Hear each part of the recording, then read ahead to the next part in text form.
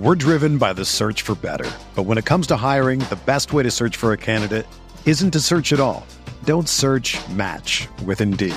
Indeed is your matching and hiring platform with over 350 million global monthly visitors, according to Indeed data, and a matching engine that helps you find quality candidates fast. Ditch the busy work. Use Indeed for scheduling, screening, and messaging so you can connect with candidates faster. Leveraging over 140 million qualifications and preferences every day, Indeed's matching engine is constantly learning from your preferences, so the more you use Indeed, the better it gets.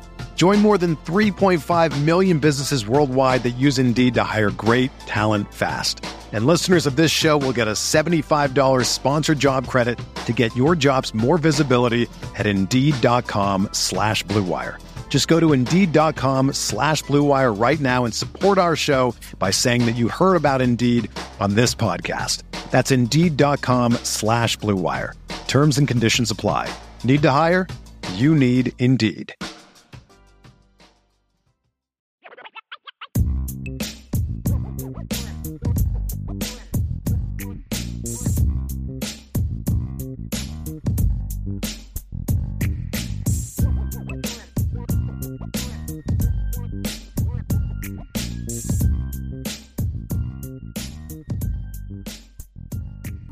All right, here we go. Let's see here. D. Macac 2. How much of the flipped and projected to flip recruits leaving do you attribute to NIL pay to play versus coaching staff needing to do more to get recruits all the way to signing day? Honestly, Ryan, sometimes even if NIL is not involved, you can do everything possible and the kid just changes his mind or circumstances change, and that happens. Mm-hmm. And like with Keon, maybe there's things they could have done different. I don't know if there's anything they could have done different. I just think Keon, over time, his circumstances changed. I had someone affiliated with him tell me that, well, he's a 5-star now, so things are different. I'm like, what does that even mean? I don't even know what that means. Right. And I was like, it's not even worth asking a follow-up because it's just like, okay. But the point is, his circumstances changed. It's okay. I don't know if there's anything Notre Dame could have done different. And I don't think – I really – like, look, there's a lot I can't get into with Keon's recruitment, but I don't think Keon left Notre Dame's class because he wanted an NIL payout only, and that's all that mattered to him. I don't. Mm-hmm. I think it was a football decision, number one more than anything else. It was a football decision. And so I just – like from what I've been told, Ryan, Alabama's not the highest bidding school out there for NIL. They're not getting into the game the way that people think they are. For high school. Now, they are for transfers. Mm-hmm. They're throwing a lot of money around for transfers. Why? Established players. It's a better investment. I was going to say it makes more sense to get into a more known commodity, right? Yes. So, yeah. It makes a lot more sense for USC to throw their NIL dollars at transfers than high school kids. At Way Jordan more Addison comparative to it. Right. Right. Because it's an established player. It's like with anything. If I got a guy that has never covered recruiting before that I'm going to hire to be the number 2 to Ryan, and then I'm going to offer him a salary based off of his experience level and potential. Whereas if I had another guy that I wanted to go hire to be Ryan's number 2, who'd been doing recruiting for a long time, I'm going to have to offer him a lot more money because he's more established. There's going to be more competition for him, and it's going to be a better investment because of it. Right. And so that's true of anything, right? If you're a law firm and you're going to hire a lawyer, you're not going to pay a guy fresh out of law school the same as a guy that's been a highly successful 20-year trial attorney. You're just not, because if I'm going to have to pay X amount of dollars, I'm going to hire the guy that I have a far better confidence is going to get me a return on that investment. And Michael Mayer is going to get you a much higher return on his investment than the best the best tight end in high school football, which is why Alabama offered Michael Mayer a crap load of money, and they're not throwing that same amount of dollars at high school kids. I mean, Alabama also went after the South Dakota State tight ends as well. What we're saying is not fictitious or an example. No, it's not. It's reality. That happened. Mm-hmm. So there you go. That's actually smart cheating. That's smart cheating, right? It's much smarter to do that, and it's still cheating, than it is what A&M's doing. Much smarter. Agree. Much smarter. We're driven by the search for better. But when it comes to hiring, the best way to search for a candidate isn't to search at all. Don't search, match with Indeed. Indeed is your matching and hiring platform with over 350 million global monthly visitors, according to Indeed data, and a matching engine that helps you find quality candidates fast. Ditch the busy work. Use Indeed for scheduling, screening, and messaging so you can connect with candidates faster. Leveraging over 140 million qualifications and preferences every day, Indeed's matching engine is constantly learning from your preferences, so the more you use Indeed, the better it gets. Join more than 3.5 million businesses worldwide that use Indeed to hire great talent fast. And listeners of this show will get a $75 sponsored job credit to get your jobs more visibility at Indeed.com/Blue Wire. Just go to Indeed.com/Blue Wire right now and support our show by saying that you heard about Indeed on this podcast. That's Indeed.com/Blue Wire. Terms and conditions apply. Need to hire? You need Indeed. Here's a question here. How much do you think the young linebackers play in the bowl game? Junior Tuihalamaka, Jalen Sneed, and Prince Kollie. Well, Junior is playing Viper for this game, so I imagine he'll play a little bit. Prince Kollie just recently got cleared to practice within the last week or so. He'll play. Jalen Sneed's a wild card for me, Ryan. I don't really know how much he's going to play in this bowl game. I hope it's a lot. I mean, look, Prince, at this point, as long as Prince is healthy, he'd be playing at least 50% of the snaps at will, like at least, right? Like, I mean, he would be that type of dude. And Jalen Sneed, we've seen more and more of Jalen Sneed as the season has gone on down the stretch. So I hope that he's a guy that gets a substantial amount of reps at Rover and we get to see him more in live action. So, I mean, for Prince Kollie, I hope for 50% snap share, somewhere around there. I hope for an increased opportunity for Jalen Sneed. And I don't really know what to expect from Junior Tuihalamaka because there's, obviously you have Jordan Botelho still. You have a couple of the younger Vipers and Joshua Burnham and Aiden Gobira. Like, what does their burn look like in this game? But for Prince, more than like Prince and Sneed for me are guys that I need to see play. Like, I need to see them play this football game. I love to see Nolan Ziegler play too for a little bit. I would love to see him. Yeah, absolutely. Got some more down here. We've got a super chat down here from Patrick Tolan. So we haven't even before. Okay, we had a couple before that. So I wanted to get this one from Tyler Evans. Tyler, thank you very much. Tyler asks, Ryan, out of the four wideouts who attack the ball the best and high points the ball the best? I would say that it's a really close debate between Jaden Greathouse and Braylon James for different degrees, right? Like, I think that Jaden Greathouse is the most physical of the wide receivers by a decent margin, and he tracks the football well. But I also think that Braylon is a super springy athlete, man. Like, he can get to some high points that most guys just can't get to, and he attacks the football in the air. I mean, I think that either answer is good. Like, I wouldn't push back against Braylon or Jaden. I would probably go with Jaden just because I think Jaden is so just physically mature, man. I mean, he's 210 plus pounds right now. I'm going to say this, Ryan. I think there's a difference between who attacks the ball the best and who high points the ball the best. Because attacking the ball doesn't always mean high pointing. I'm going to say the guy that I think attacks the ball the best is actually Rico Flores. Interesting. I think your conversation, I would be on there with you if we're just talking about height, because Rico's not a guy that's going to go out, like, play a bunch of dudes like for jump balls, which is the high pointing thing. He's not as springy or as long, or in Jaden Greathouse's case, it's more about his understanding of angles with his size and strength, plus the other things. Braylon's just that dude's a freaky athlete. I would go with Rico. I think Rico does a great job of attacking the football. Like, he's really good at it. And that's partly why I'm really excited to see him, is because my issue with Rico was he just wasn't a really explosive guy. He got a lot more explosive as a senior before his injury. And it was like a minor injury. It's not something that's going to be long-term.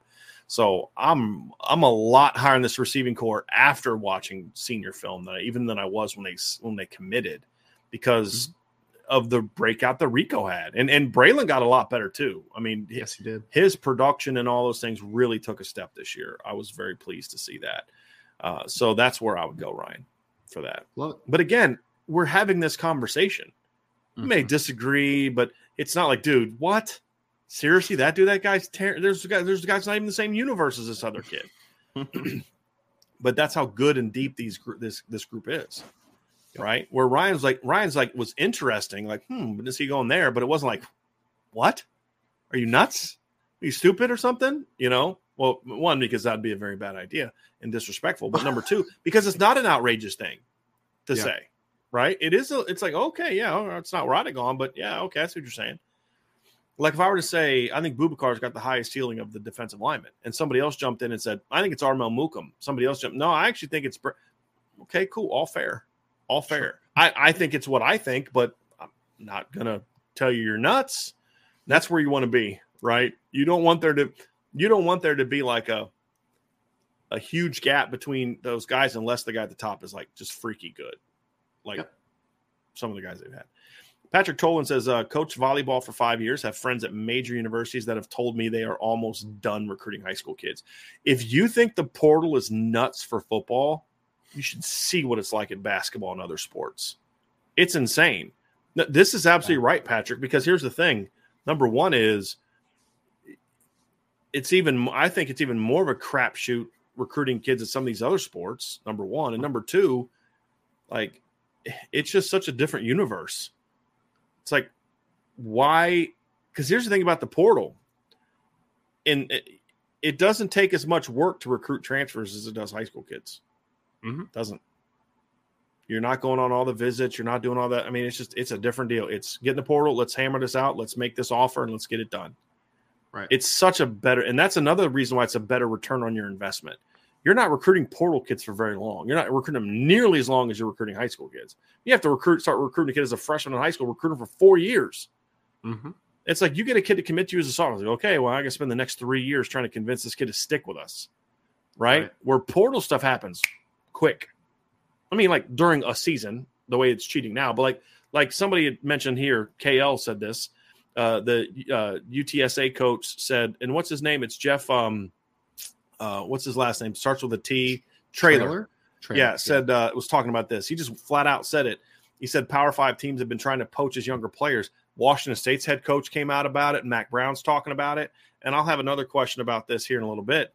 But to Patrick's point, it's like, but that didn't really start till like sort of the off season for the big time players. But then during the season, it's all behind the scenes from your office, from phones. It's not getting on the road, being on the road for a month, doing all those other things like you have to do for high school. It's just a different animal. So if I could get a more veteran player with experience in the classroom, experience of the game, and a shorter and less expensive recruiting time, because hey, I got a smaller budget coaching volleyball. So let me do all my recruiting from the office, maybe one visit with a kid. That's way better idea than going to some high school kid who's more projectable. There's a greater adjustment to the academic life. I got to recruit this person for over a year, if not more in other sports. Why wouldn't you recruit transfers more than high school kids? You'd be kind of foolish not to be completely honest with you. So those are the different things I look at. So to Patrick's comment and then the KL's comment, that's why a lot of that stuff makes a lot of sense as to why that's the case. So and so think of all the high school kids that are getting jacked by all this. And so what does that do? That turns the lower level Division I teams into, they're either getting the reclamation projects from the D1 schools, or in a lot of cases, they're getting some high school kids that they wouldn't have got before. It may seem great, but you're getting these kids who are a little better players than you usually get. But now all of a sudden, if that kid comes and he is as good as you think, or he does break out early, he's just going to leave you for a big time school. So now all of a sudden, Conference USA, the Sun Belt, the MAC, they become nothing more than a minor league system for the big time programs. And why do I say minor league system? Because most minor leaguers don't make it to the NFL or the NBA or, good Lord, Major League Baseball. They don't. Most don't. And most will kind of get picked up by somebody else or whatever the case that may be.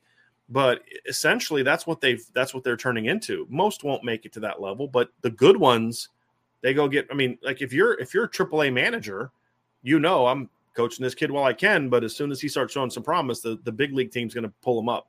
It's the same thing if you're coaching at Vanderbilt or if you're coaching at Boise, you're coaching at Fresno. Well, I developed this kid and he had a breakout year, had 1,500 yards rushing, and okay, which Pac-12 school is going to sign him? Which SEC is going to take him now? You're a borderline minor league system. If you want to use a college example, you're a JUCO, essentially. You now serve the role that JUCOs used to serve. You get kids for a year or two, coach them up, get them ready to move on to the bigger schools. That's essentially what these schools are going to turn into. How's that good for this game? How in the world is that good for this game? It's not. How's that good for the kids? All the kids that sweat with these kids and bled with these kids and did all these things with these kids, and then see that kid just leave them and now they're back to being sucky again. Or the kids at current programs that work hard and do everything right, only to see every year you're bringing in some new portal kid. I don't think that's good for the game. I really don't. And I know not everyone agrees with me, but that's my opinion, and I'm not changing it.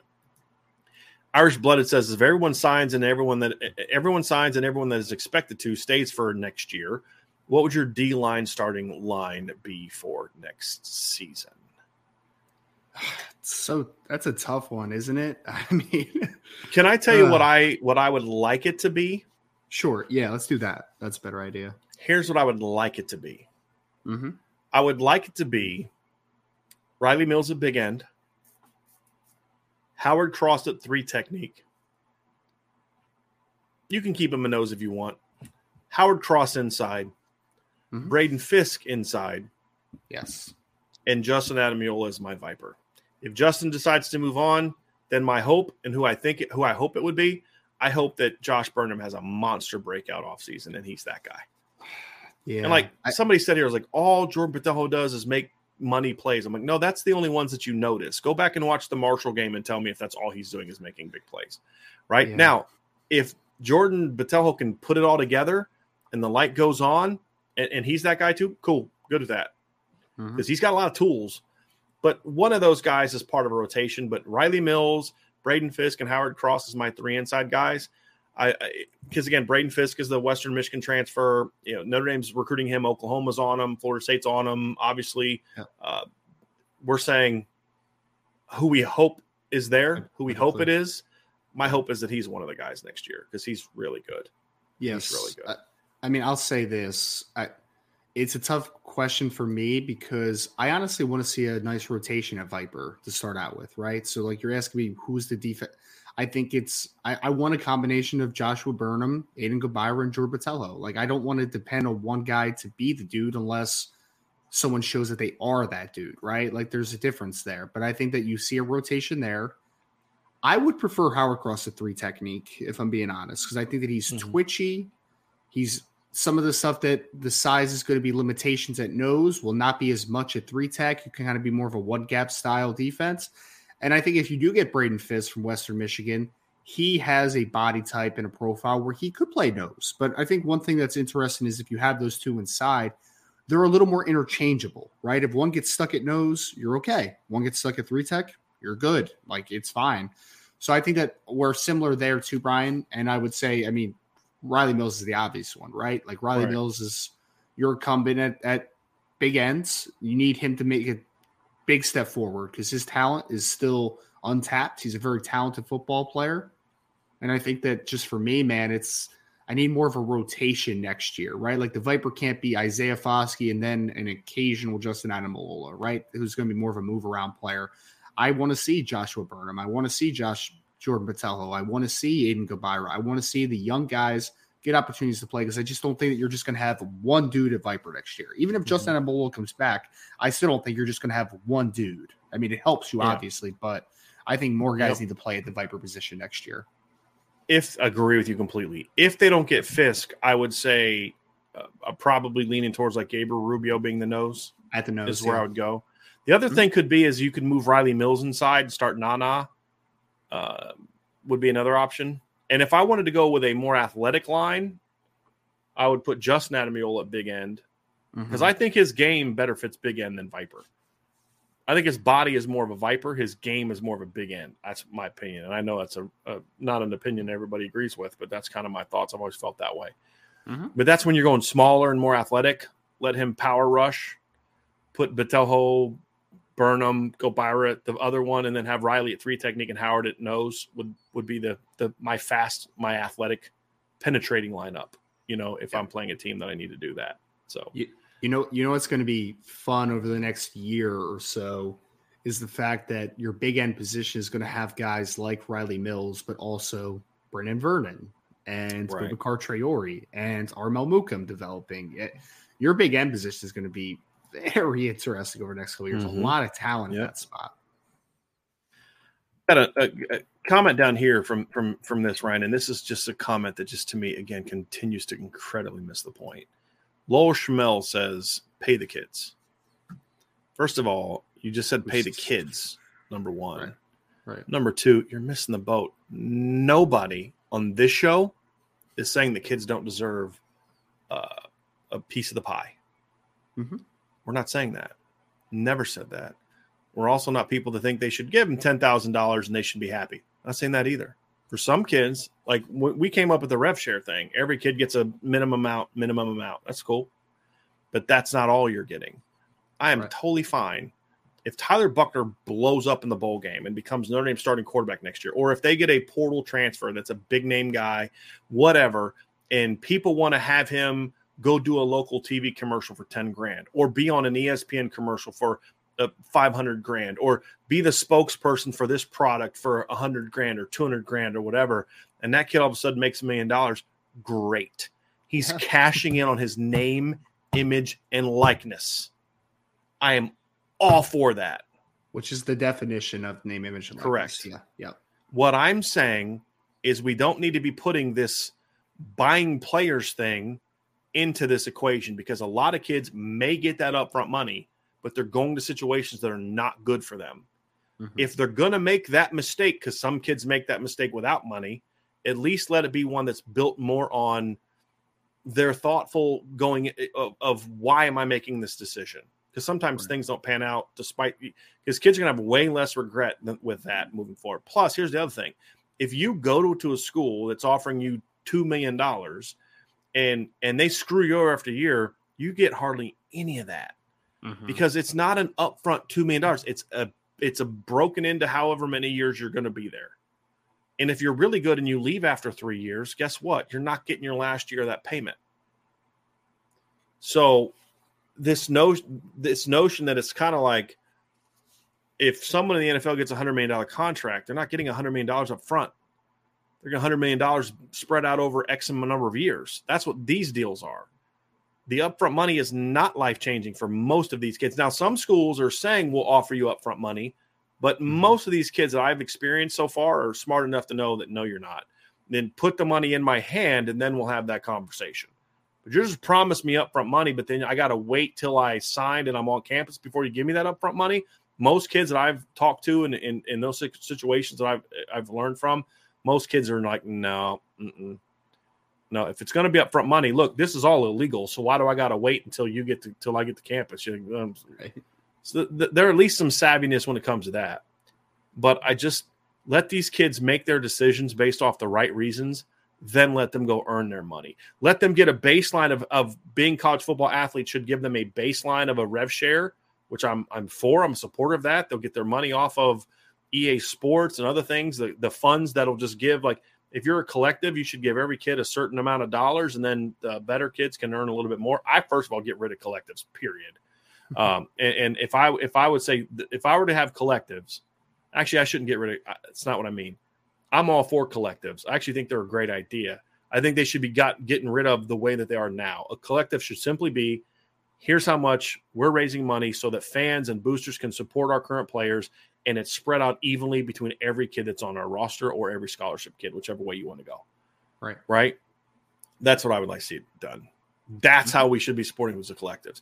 And then if the kid wants to benefit off his name, image, and likeness, it's not the collective's not giving him more money just because he's good. It has to be earned on it's like this whole thing should be it should be transactional. You're really good. You're talented. You're doing this. You're doing that. And so we want to have you as the face of our product. Mm-hmm. And we're willing to pay you X amount of dollars to do it. Well, I appreciate that. And I love your product, but I have been offered a much bigger contract to be the face of this company's product. Okay, cool. Boy, we really want you though. How about we match that plus throw in this little sweetener? Okay, let me think about that. Hey, I just got an offer from this other company. That's fine. Because now it's about we think that kid provides value to us as a spokesperson because of what he has earned what he has done. I want that kid's face on my product because I think it's going to make me money. Like Bijan Robinson's, was it like a mustard? Mm-hmm. I think that's freaking awesome. I think that's great. You thought as a company that put that kid's face on your product is going to make you money, which in turn makes him money. Great. I'm all for that. But that's not what we're doing here. No. Because here's the reality. Bijan Robinson should bring you that value, whether he's at Texas or Notre Dame or Alabama or USC. And so I should be allowed to have him as my spokesman. Hey, did Peyton Manning lose his deals when he left the Colts and went to the Broncos? No, they went with him. Did LeBron James lose his Nike deal when he left? He's with Nike, right? When he went, right, I think. Yes, probably. That's right, he is. But when he left Cleveland to go to Miami, did all of a sudden he lose his deal? Or was it completely irrelevant of who he played for? Separated. That's how it should be. Yep. That's how it should be. You know? But I think we need a nuanced conversation here too to this original comment. We're not saying don't pay players. We are saying pay players, but use NIL correctly. It's a different conversation, right? And we like to do this thing where we throw everything in the same bucket and say, "Oh, you just don't want players being paid." No, it's not what I'm saying. I want players to be paid. I am pro player. Always have been. Always will be. I want them to be paid for what they're telling me that they're being paid for. Like that's. And this is an absurd thing too. I get so sick of people saying this. The schools make millions and the kids get nothing. Things had to change. It sucks when you don't have free labor. Things did need to change. But it's one of the most ignorant things that people say. And that's going to come across as disrespectful. I get it, but it's just true. You're ignorant of reality. These kids get lots of stuff. Mm-hmm. Go talk to some kid whose parents work 18 hours a day in South Bend to barely put food on the table, but their kid's wicked smart, but not quite smart enough to get a full ride academic scholarship to Notre Dame if a Notre Dame scholarship doesn't bring value. Hey, sorry, son, I know you're smart enough to be at Notre Dame, but the reality is we can't afford to send you there. Well, tell me that kid now, he can go to Notre Dame still. How? He can get loans. Okay, yeah, so then the kid can have hundreds of thousands of dollars of debt on his back when he finally graduates from Notre Dame. Plus, he's got to spend all his free time getting a job, right? Like Notre Dame students, you know what they do in the offseason? They work out. Do you know what every other kid at Notre Dame does that maybe doesn't come from privilege? They freaking spend their entire summers working. Yeah. Yep. I spent my entire summers as a college athlete working to pay for my apartment, to pay for my food, to pay for clothes, to pay to be able to go on dates, to be able to do all these things. Why? Because I wasn't a scholarship athlete. Don't tell me that these kids got nothing. It's an ignorant comment. Did they get enough of the pie? We can have that argument. That's a very fair argument. But to call it slave labor that some people do is ignorant. It's disrespectful to the very term of it and to what this entails. It's moronic. To call it free labor, again, nonsense. Nonsense. Because it is not free to have a student athlete on campus. Everything about them costs money. It's just that it's worth the investment because we're going to make more. And because we're making more, there should be an aspect that they get some of that in return. I've always agreed with that. Before NIL became a thing, the way it is now, what was the big thing that I had, Ryan? If you're going to sell a kid's jersey in your bookstore, he should get a cut of that. I've always felt that. And then I kind of evolved it where like those sales should then go into sort of a collective for the players that when they graduate, they get a piece of that pie, right? Mm-hmm. That kind of thing. There's all different ways you can do it. I've never said that they don't deserve more. I completely reject them getting salaries and them being employees because I know what comes with being an employee. And I do not want to put that on college football players, right? And so those are our pushbacks. It's never been about don't pay them. But to act as if they get free labor is one of the dumbest arguments I've ever seen people make about why kids deserve more money. It's ignorant. We're not even talking about the same thing now. If you want to talk about here's what the profit margin is for college athletics and these universities, and here's how much the kids are getting from it, and it's not enough, that's a fair conversation to have. We can have that conversation because now we're speaking the same language. We're actually talking about realities. When you say this, you're not even dealing with reality. You're in some fantasy spin Twitter lane that has no basis in fact. None. Your baseline is just useless to even have as a starting point. Because here's what I'll say. If school said this, we're going to pay every kid $50,000 a year. But great. $100,000 a year. Even better. But we're not giving them scholarships. We're not giving them free gear anymore. They don't get meal plans, and they have to pay for their own room and board. How much of the $100,000 are they getting to put in their bank account to keep for whatever they want to do? If you're a Notre Dame student, not much. No. So don't tell me there's no value in a scholarship. Now, is using that as the excuse to not give them anything else? That's also stupid. And that's why we're here. Is because they tried to say, well, this is enough. This value of the scholarship is enough. No, it's not. Right? But to say there's no value, cool. Then let's give every kid a salary, make them all employees, but they got to pay for their own room and board. Ryan, do I pay your rent or do you got to pay your own rent? I pay my own rent. I pay your own rent, pay your own bills, right? I don't pay your bills, right? I give you a salary, and then from that salary, you got to pay for all your stuff, right? Now, wouldn't it be better for you is if I gave you your salary, but then also paid for your mortgage and your food? Is that an offer? No, it's not. Wouldn't that be way better? Wouldn't better. You rather be a college athlete making, doing what he's doing? Or let's say I paid you a lot less money than you're making now, but I paid for everything. Would there not be a value to that? Hey, Ryan, I'm going to pay you $20,000 a year. That's not enough. No, but you don't understand. I'm paying your mortgage. I'm paying for all your food up to a certain amount. I'm paying all your bills. I'm paying for your insurance. I'm paying for this. I'm like, that $20,000 is going to go a lot further than if I were to pay you 3-4 times that, and you had to pay for everything out of pocket, right? So it's just a really weak thing to say that it's free. It was never free labor. Right. Not once scholarships got into the equation, it was never free labor. May not have been enough. I still think it's ignorant. Until recently, schools weren't even pay the full cost of tuition. That was moronic.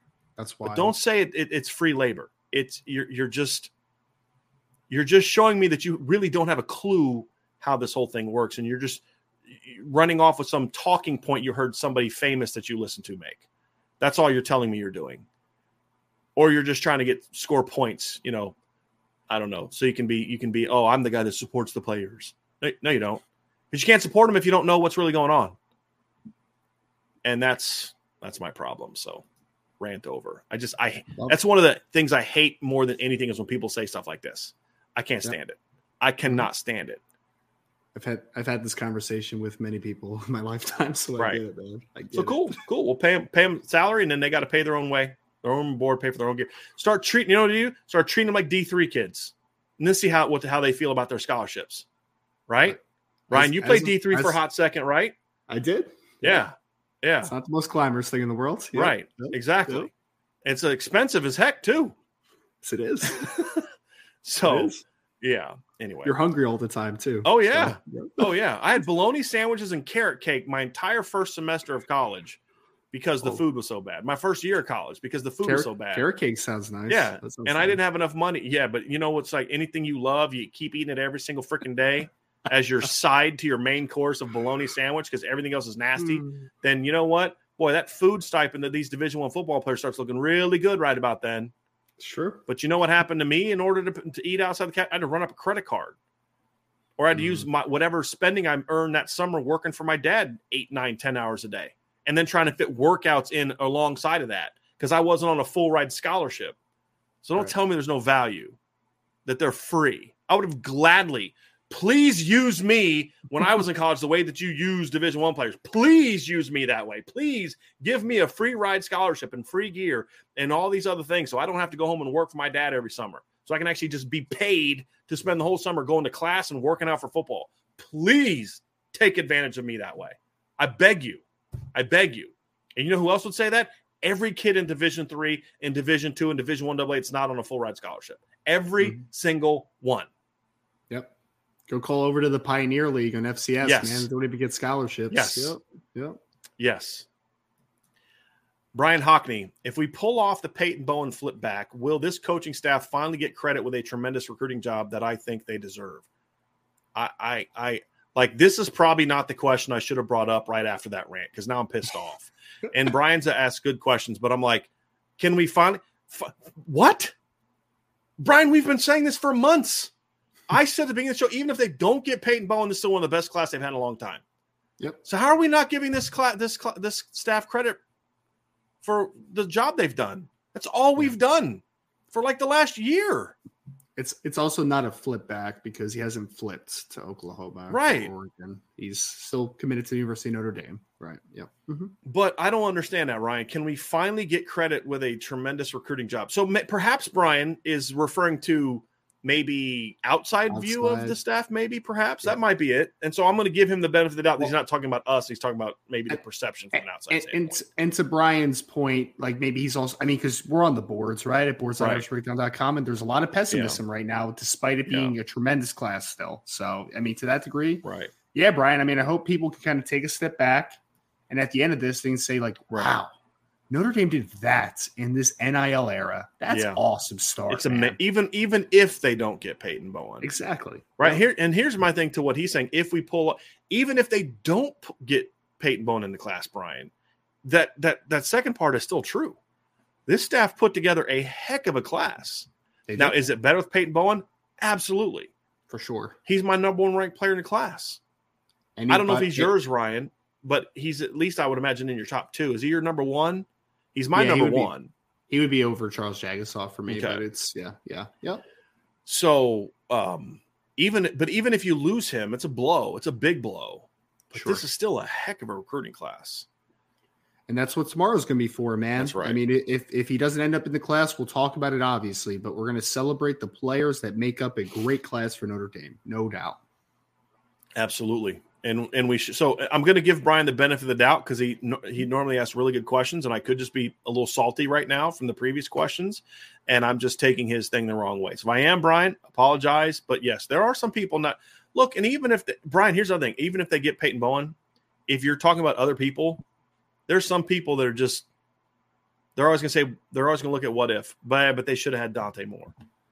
I'm actually personally the way that everything's played out. I'm so happy Notre Dame ended up with Kenny Minchie. So happy they ended up with Kenny Minchie. Very happy. And with Keon, that sucks. Mm-hmm. But losing Keon doesn't define this entire class, right? It sucks. It sucks. Some people, Ryan, they're just never happy, or maybe they're a little overly critical. It's fine. That's who you are. It's you. I love you anyway. Don't judge, but there's always going to be people like that. They're always going to have, well, what? Yeah, it was a number 3 class, but it could have been blank if you would have landed blank. I mean, there's always going to be some of that. There always is, because even if Notre Dame wins a championship the next couple of years, it's going to be, but can they win 2? Can they make it? Well, that's kind of what happened to Lou Holtz. Well, he's only won one title. I mean, maybe it's time to move on and move on to so-and-so because he's only won one title. He fell short in 93 and whatever else. Yeah, absolutely. I was born in 1991, so I just want one title. Okay, guys. Can we get remember when Bama won the title in 2012, and by 2014 they had lost 2 years in a row, and there were Bama fans talking like, has the time passed? It's like, bro, you haven't won one in 2 seasons. It's like, it's pretty wild. Or and then it was recently, we saw this prior to 2020. They hadn't won one since 2017, and they were coming off a year they didn't even make the playoff. The travesty of Alabama, 11-2, not even making the playoff. Oh my! We were forced to have to play Michigan in a bowl game. Oh my gosh! It is time for say. There were people in the Bama fan base. I've seen the posts. I've seen them on Twitter that were saying that after 2019. And then what happened the next year? They went out and won a title. And, so that's always going to be true. That's always going to be true. So, yes, let's get to some more here. Let's knock out a bunch of these questions. Tavis McKay, thank you. Just want to say thank you, IB, for all the recruiting coverage. You are welcome, buddy. You are welcome very, very much. Rob Osgood, guys, based on the other team's classes overall and need structure, how does Notre Dame compare? No points, just team needs. Rob, we're going to have something like that after signing day. Mm-hmm. Once everybody's signed, because right now, it depends on who signs where, who flips, who does whatever, who does what else. we will have a ranking show. It'll probably be we'll probably do it. We may do it here, part of it, but we'll also do part of it on the CFB Nation channel.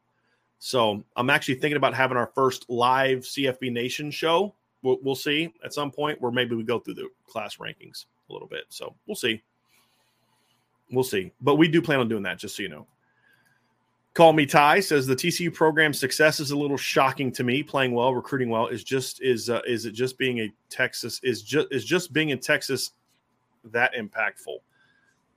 Well, to a degree, yeah. I mean, sure. If TCU was in Boise, Idaho, then they wouldn't be as successful as they are right now. I don't think TCU's success should be shocking, surprising, sure, because we didn't expect it from them, but. I mean, Ryan, this is a team that should have been in the playoff in 2014. Right. This is a team that, since Brian Kelly was hired at Notre Dame, has had 4 top 10 finishes prior to this season. Mm-hmm.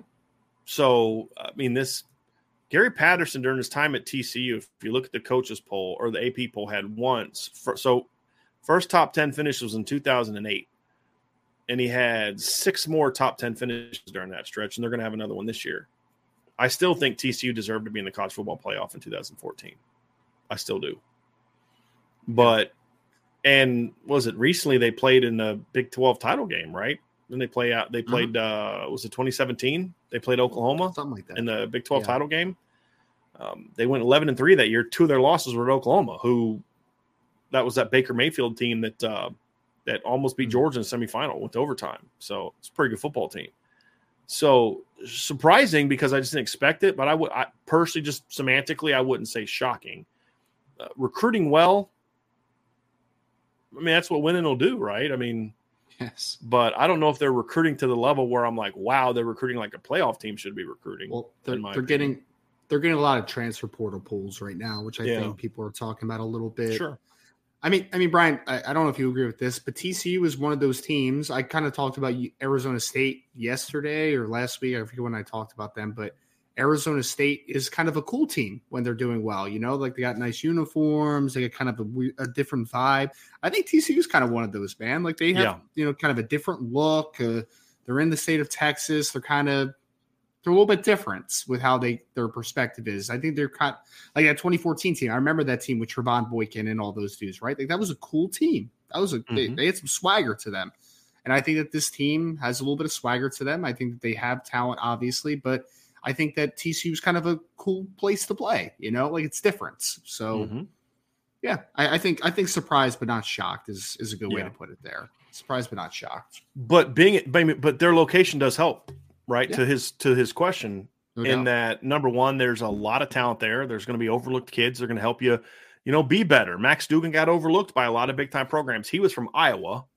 Yes. But Notre Dame decided not to take him, which he liked. I mean, Notre Dame was one of his early leaders. They passed and went with, I think Cade McNamara was who they went with in that class, which I don't fault them for. Nobody was banging the drum, be like, this is a stupid mistake. You're going to regret this because he's going to be in the playoff and a Heisman finalist for 4 years. Nobody thought that.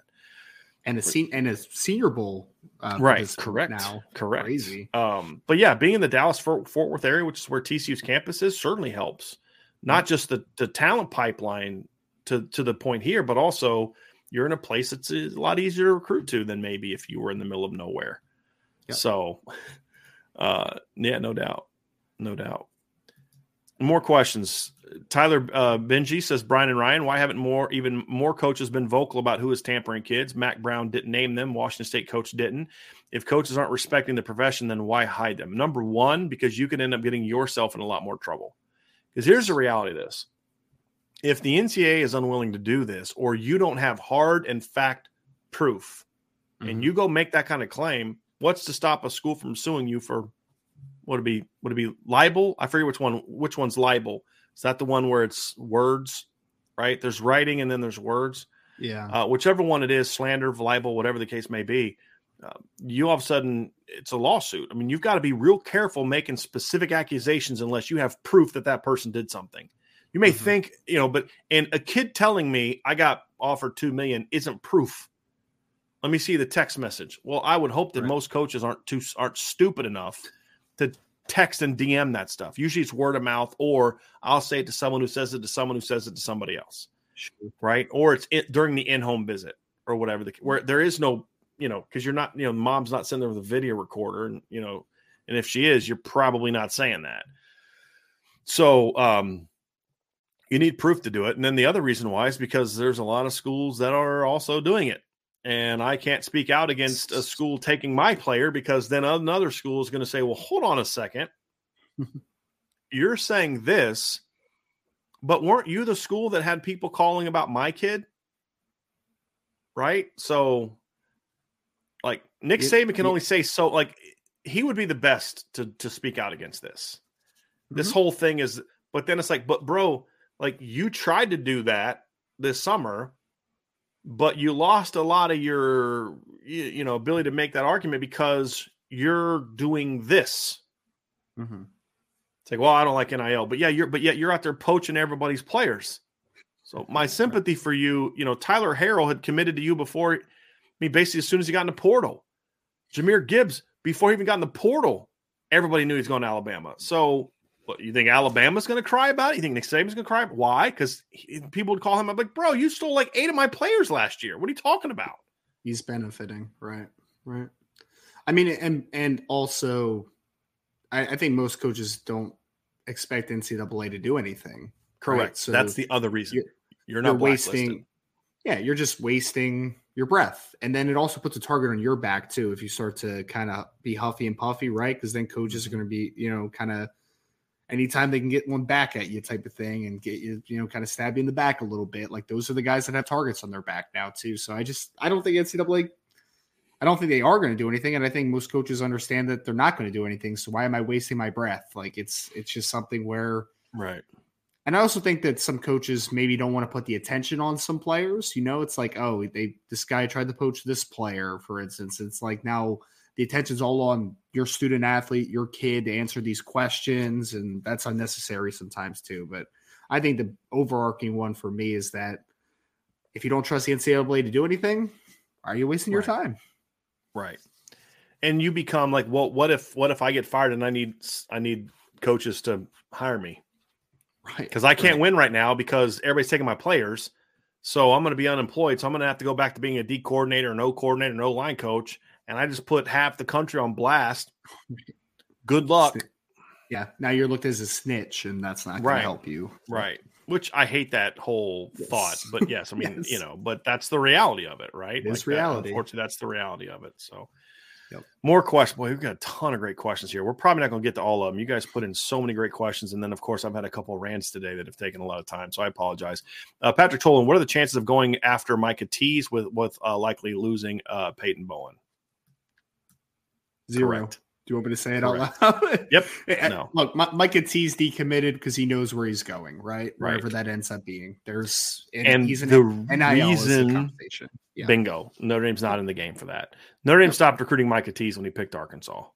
Mm-hmm. So for good reason. Which is a shame because I do think that he would have fit well from a personal perspective, but there's other things driving him, obviously. Yeah. So. Got this question from Jeremy Bonk. Leary to Kentucky. Card must be the Devin Leary to Kentucky. Card must be the front runner now, right?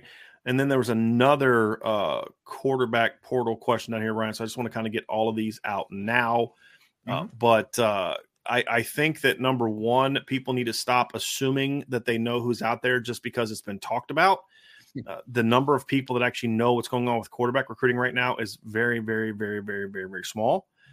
Here's the other one here from Javier. Javier says, Devin Leary to Kentucky, does that mean we're not getting a quarterback? As everyone on the Irish Breakdown message board knows, we have been saying for weeks that Notre Dame was not going to be a player for Devin Leary.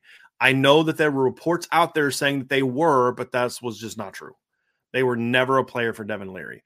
Does that mean there weren't some people at Notre Dame that liked Devin Leary, so then they went and told other people that, oh, we're looking? But the reality is the decision makers at Notre Dame that are going to actually have anything to do with that never looked at Devin Leary beyond just doing their initial research that they've done for a lot of quarterbacks, some in the portal and some outside the portal. Because as we talked about, Ryan, you need to be willing to do your homework on kids who may not be in the portal yet, but might eventually be in the portal.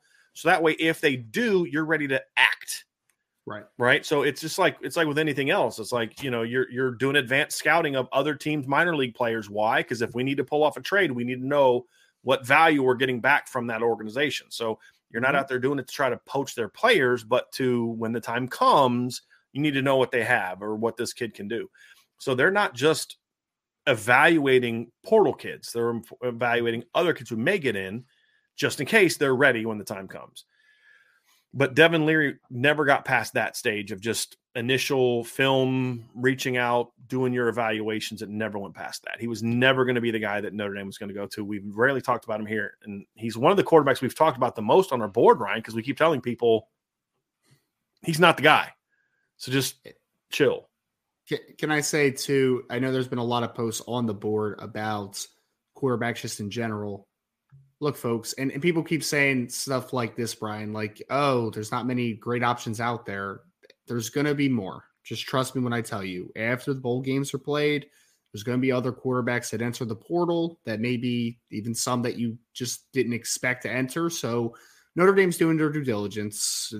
I think there will be resolution. I believe that Notre Dame will get a very talented quarterback in the portal for everything that we're hearing. So just be patient with it, man. It's going to figure itself out, I promise. Yep. Yes, patience. Because otherwise we're going to get into all these rumors, and that can be detrimental. Let's say you are talking to a kid. Well, hold on a second. You're telling me this, but why does everybody think so-and-so is going to your school? And back to the original question from Jeremy, Hudson Card must be the front runner now, right? Devin Leary was never the front runner, so Hudson Card doesn't all of a sudden move into that spot. I don't think Hudson Card is ultimately the front. He became the hot name for a while. He's a kid that I like, but if I had to guess, I think that ultimately I don't know if that was ever going to be the guy, because what Notre Dame was ultimately looking for is a guy that can come in and you know what you have. And that was always the one drawback on Hudson Card was, is he really that much more experienced than Tyler Buchner by the time the bowl game's over? But he's got, 2-3 extra starts on him? Yeah. That's it, right? Is it really that much more experienced? You need a guy that has got a higher floor. Right now, I like Card a lot. I think he's got a lot of upside. I think he's got a lot of potential, but he's also comes with some risk. And I don't think he did not beat out Quinn Ewers. I think he was always going to lose that job, no matter what he did. Right. But he couldn't beat out Casey Thompson a year ago as a second-year player. Why? Maybe it was a coaching mistake. Perhaps it was. But whatever the reason why, Ryan, he doesn't have the experience that Notre Dame was looking for, in my opinion. Does that mean Notre Dame won't take him? I'm not saying that either. I'm saying we got to be thinking about what they're looking for and stop reading every article out there that's trying to be ahead of the game and just throwing out names of players. I've heard like 6 different quarterbacks. No, this is the guy. I got a call from a buddy that he goes, yeah, all my buddies are calling me, telling me that Notre Dame's going to go after Keaton Slovis. Why? And then he went through this weird rabbit hole of why they all thought it was going to be Keaton Slovis. I was like, you guys need to just chill, right? That's one of the craziest things I've heard of. Like, it'd be one thing if like there was a legitimate, me or Ryan or Tim Priester or Tim O'Malley or somebody that actually has legitimate connections in any shape, way, form, or fashion was like, hey, I'm hearing from a couple people I know that this might be a guy they're looking at. Then I can understand it. It's never been the case. It's just fan speculation that turns into what I heard somewhere. This is my favorite one. I read on Twitter. I read on Twitter that Notre Dame's going after Hank Bachmeier, right? Yeah, sure. So I just y'all look, it's December 20th. I imagine the portal closes in less than a month. I imagine we'll probably know who it's going to be in the next couple to 3 weeks. Let's just chill, right? And let it play out. And there'll come a time and a place when we'll know who it is. And the other thing too is every kid that's in the portal now does not equal every kid that's going to be in the portal. Exactly. There will be kids of all positions that will jump in the portal after their bowl games, because some kids want to leave, but they also don't want to leave their teammates behind. That's a fact. For some kids, they don't have the ability. Drew Pine let's just say hypothetically, and I'm going to use a kid that's absurd because everybody knows it's not true, so people won't believe it. Let's say hypothetically that Bryce Young decided, I actually want to transfer somewhere else for my senior year, not go to the NFL and be a top 5 pick.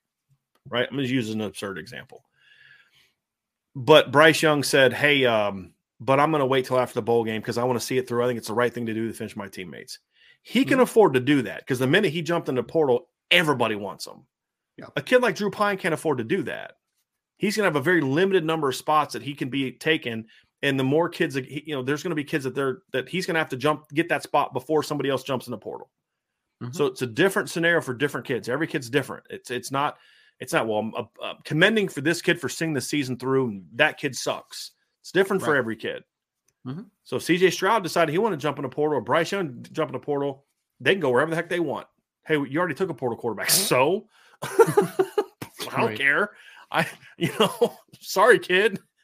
I didn't know I was going to be able to get Bryce Young or CJ Stroud, So that's my point is just every kid's different. So and it's not a thing where the portal opened on the 5th and you had X 48 hours to jump in or you can't jump in. I could jump in the day it ends as long as I've jumped in and done whatever I needed to do to get somewhere else by the time it closes. Right? So just make sure that's how it works. Yep. Bill Walsh says, do you see Miami becoming a top 10 team again? When do you think that is good for college football? I love to see Notre Dame beat up on a ranked Miami team. It's definitely good for college football. There's no doubt. I mean, anytime the big brands, when we're talking about the Notre Dames, the Michigans, the USCs, the Texas, the Miamis, like anytime those big brands are really good, I think it helps college football, right? Like we want the landscape to have those blue blood programs, the programs that have been dominated at different marks. So yeah, I think Miami being a really good team is definitely good for college football. Will they be able to be a top 10 team again? I think it's possible. I mean, they're going to have talent, right? You look what they're doing on the recruiting trail, obviously bringing in some talented players. And they just got Samson Okunlola to, combine with a really good offensive line class, which I think their offensive line class was not very good. I mean, their offensive line group was not very good last year, I think, which was a big hindrance to the team a ton. So are they going to recruit high enough under Mario Cristobal to be a really good team? I think it's possible.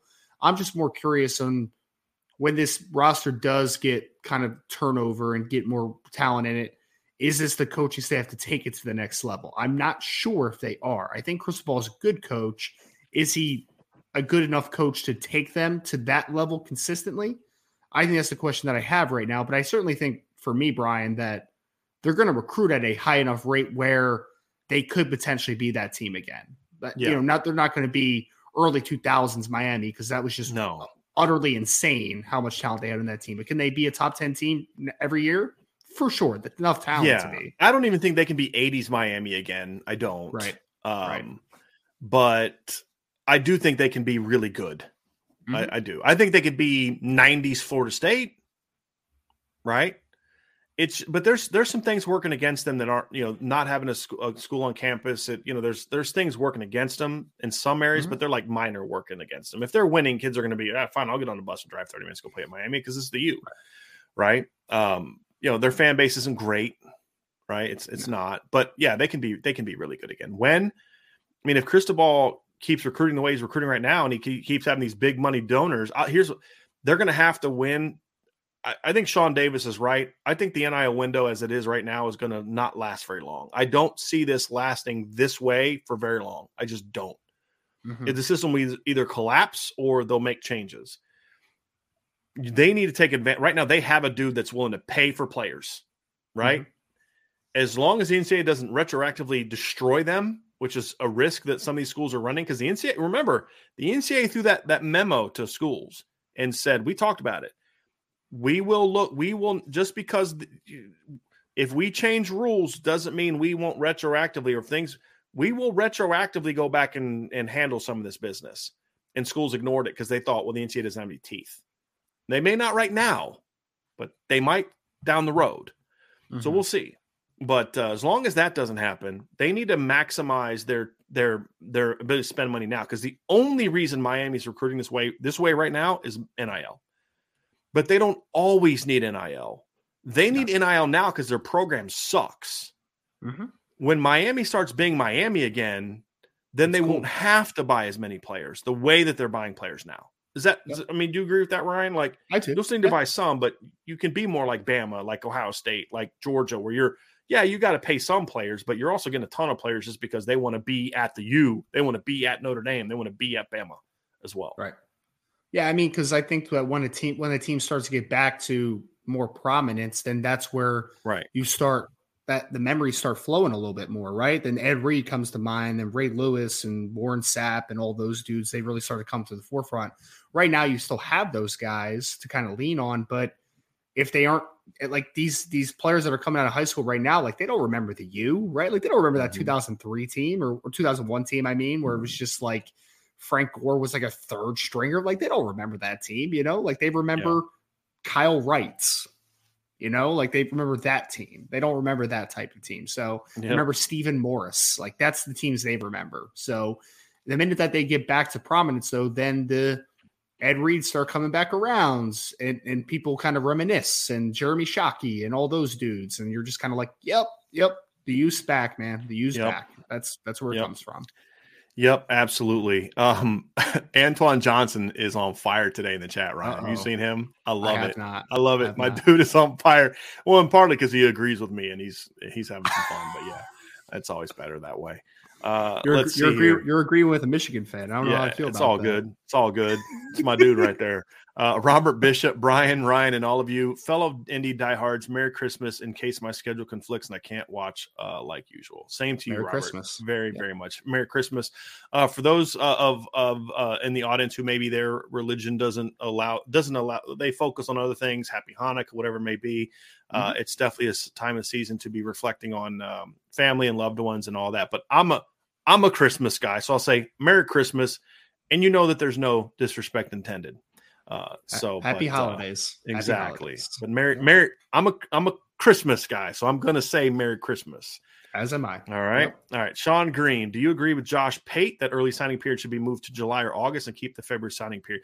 I think rather Josh Pate is agreeing with me because I've been saying this for a very long time. Yes, it should always be. We also talked about this this isn't a pushback on Sean because not everybody can listen to every second of every show. So I'm not saying it like this, but we did talk about this the other day, Sean, in that I feel it should be a late summer, it should be before they start their senior year, because some of these kids need the opportunity, if they want to sign, to say, I don't want this distraction. I don't want schools calling me during the year. I don't want schools doing this. I don't want to have to worry about this. I don't want to have to worry about that. I just want to go play my senior year and be a student and do all this, knowing that I'm going to be going to Notre Dame or Texas or wherever else. It makes way more sense to do. I don't understand why there's 2 signing periods after the season is over. I think that's one of the stupidest things ever. And somebody else pushed back. I think it was John Christophic pushed back, saying that the signing period should be gotten rid of entirely. This is it right here. Signing period should only be in February. The early signing period is forcing schools to fire coaches in the middle of the season. John, that's only the early signing period is not forcing them to do that. When they have the early signing period is forcing them to do that. It's the timing, not the rule. If the rule was such that it was before their senior seasons, then the early signing period technically comes after the February signing period from a standpoint of firing coaches, right? Because then you fire a coach at the end of the season in November, and you got 2 whole months to recruit and get everything going before the late signing period. The reason they're doing that is because it's a month. Less than a month you have to do it at the end of the season. That's why. And if you're in a championship game, it's even faster. So it's the timing of it. If they had an early signing period, Ryan, before the season, I don't think it forces teams to fire their coaches in the middle of the season the way it does. I don't think it does anyway. Yeah. No.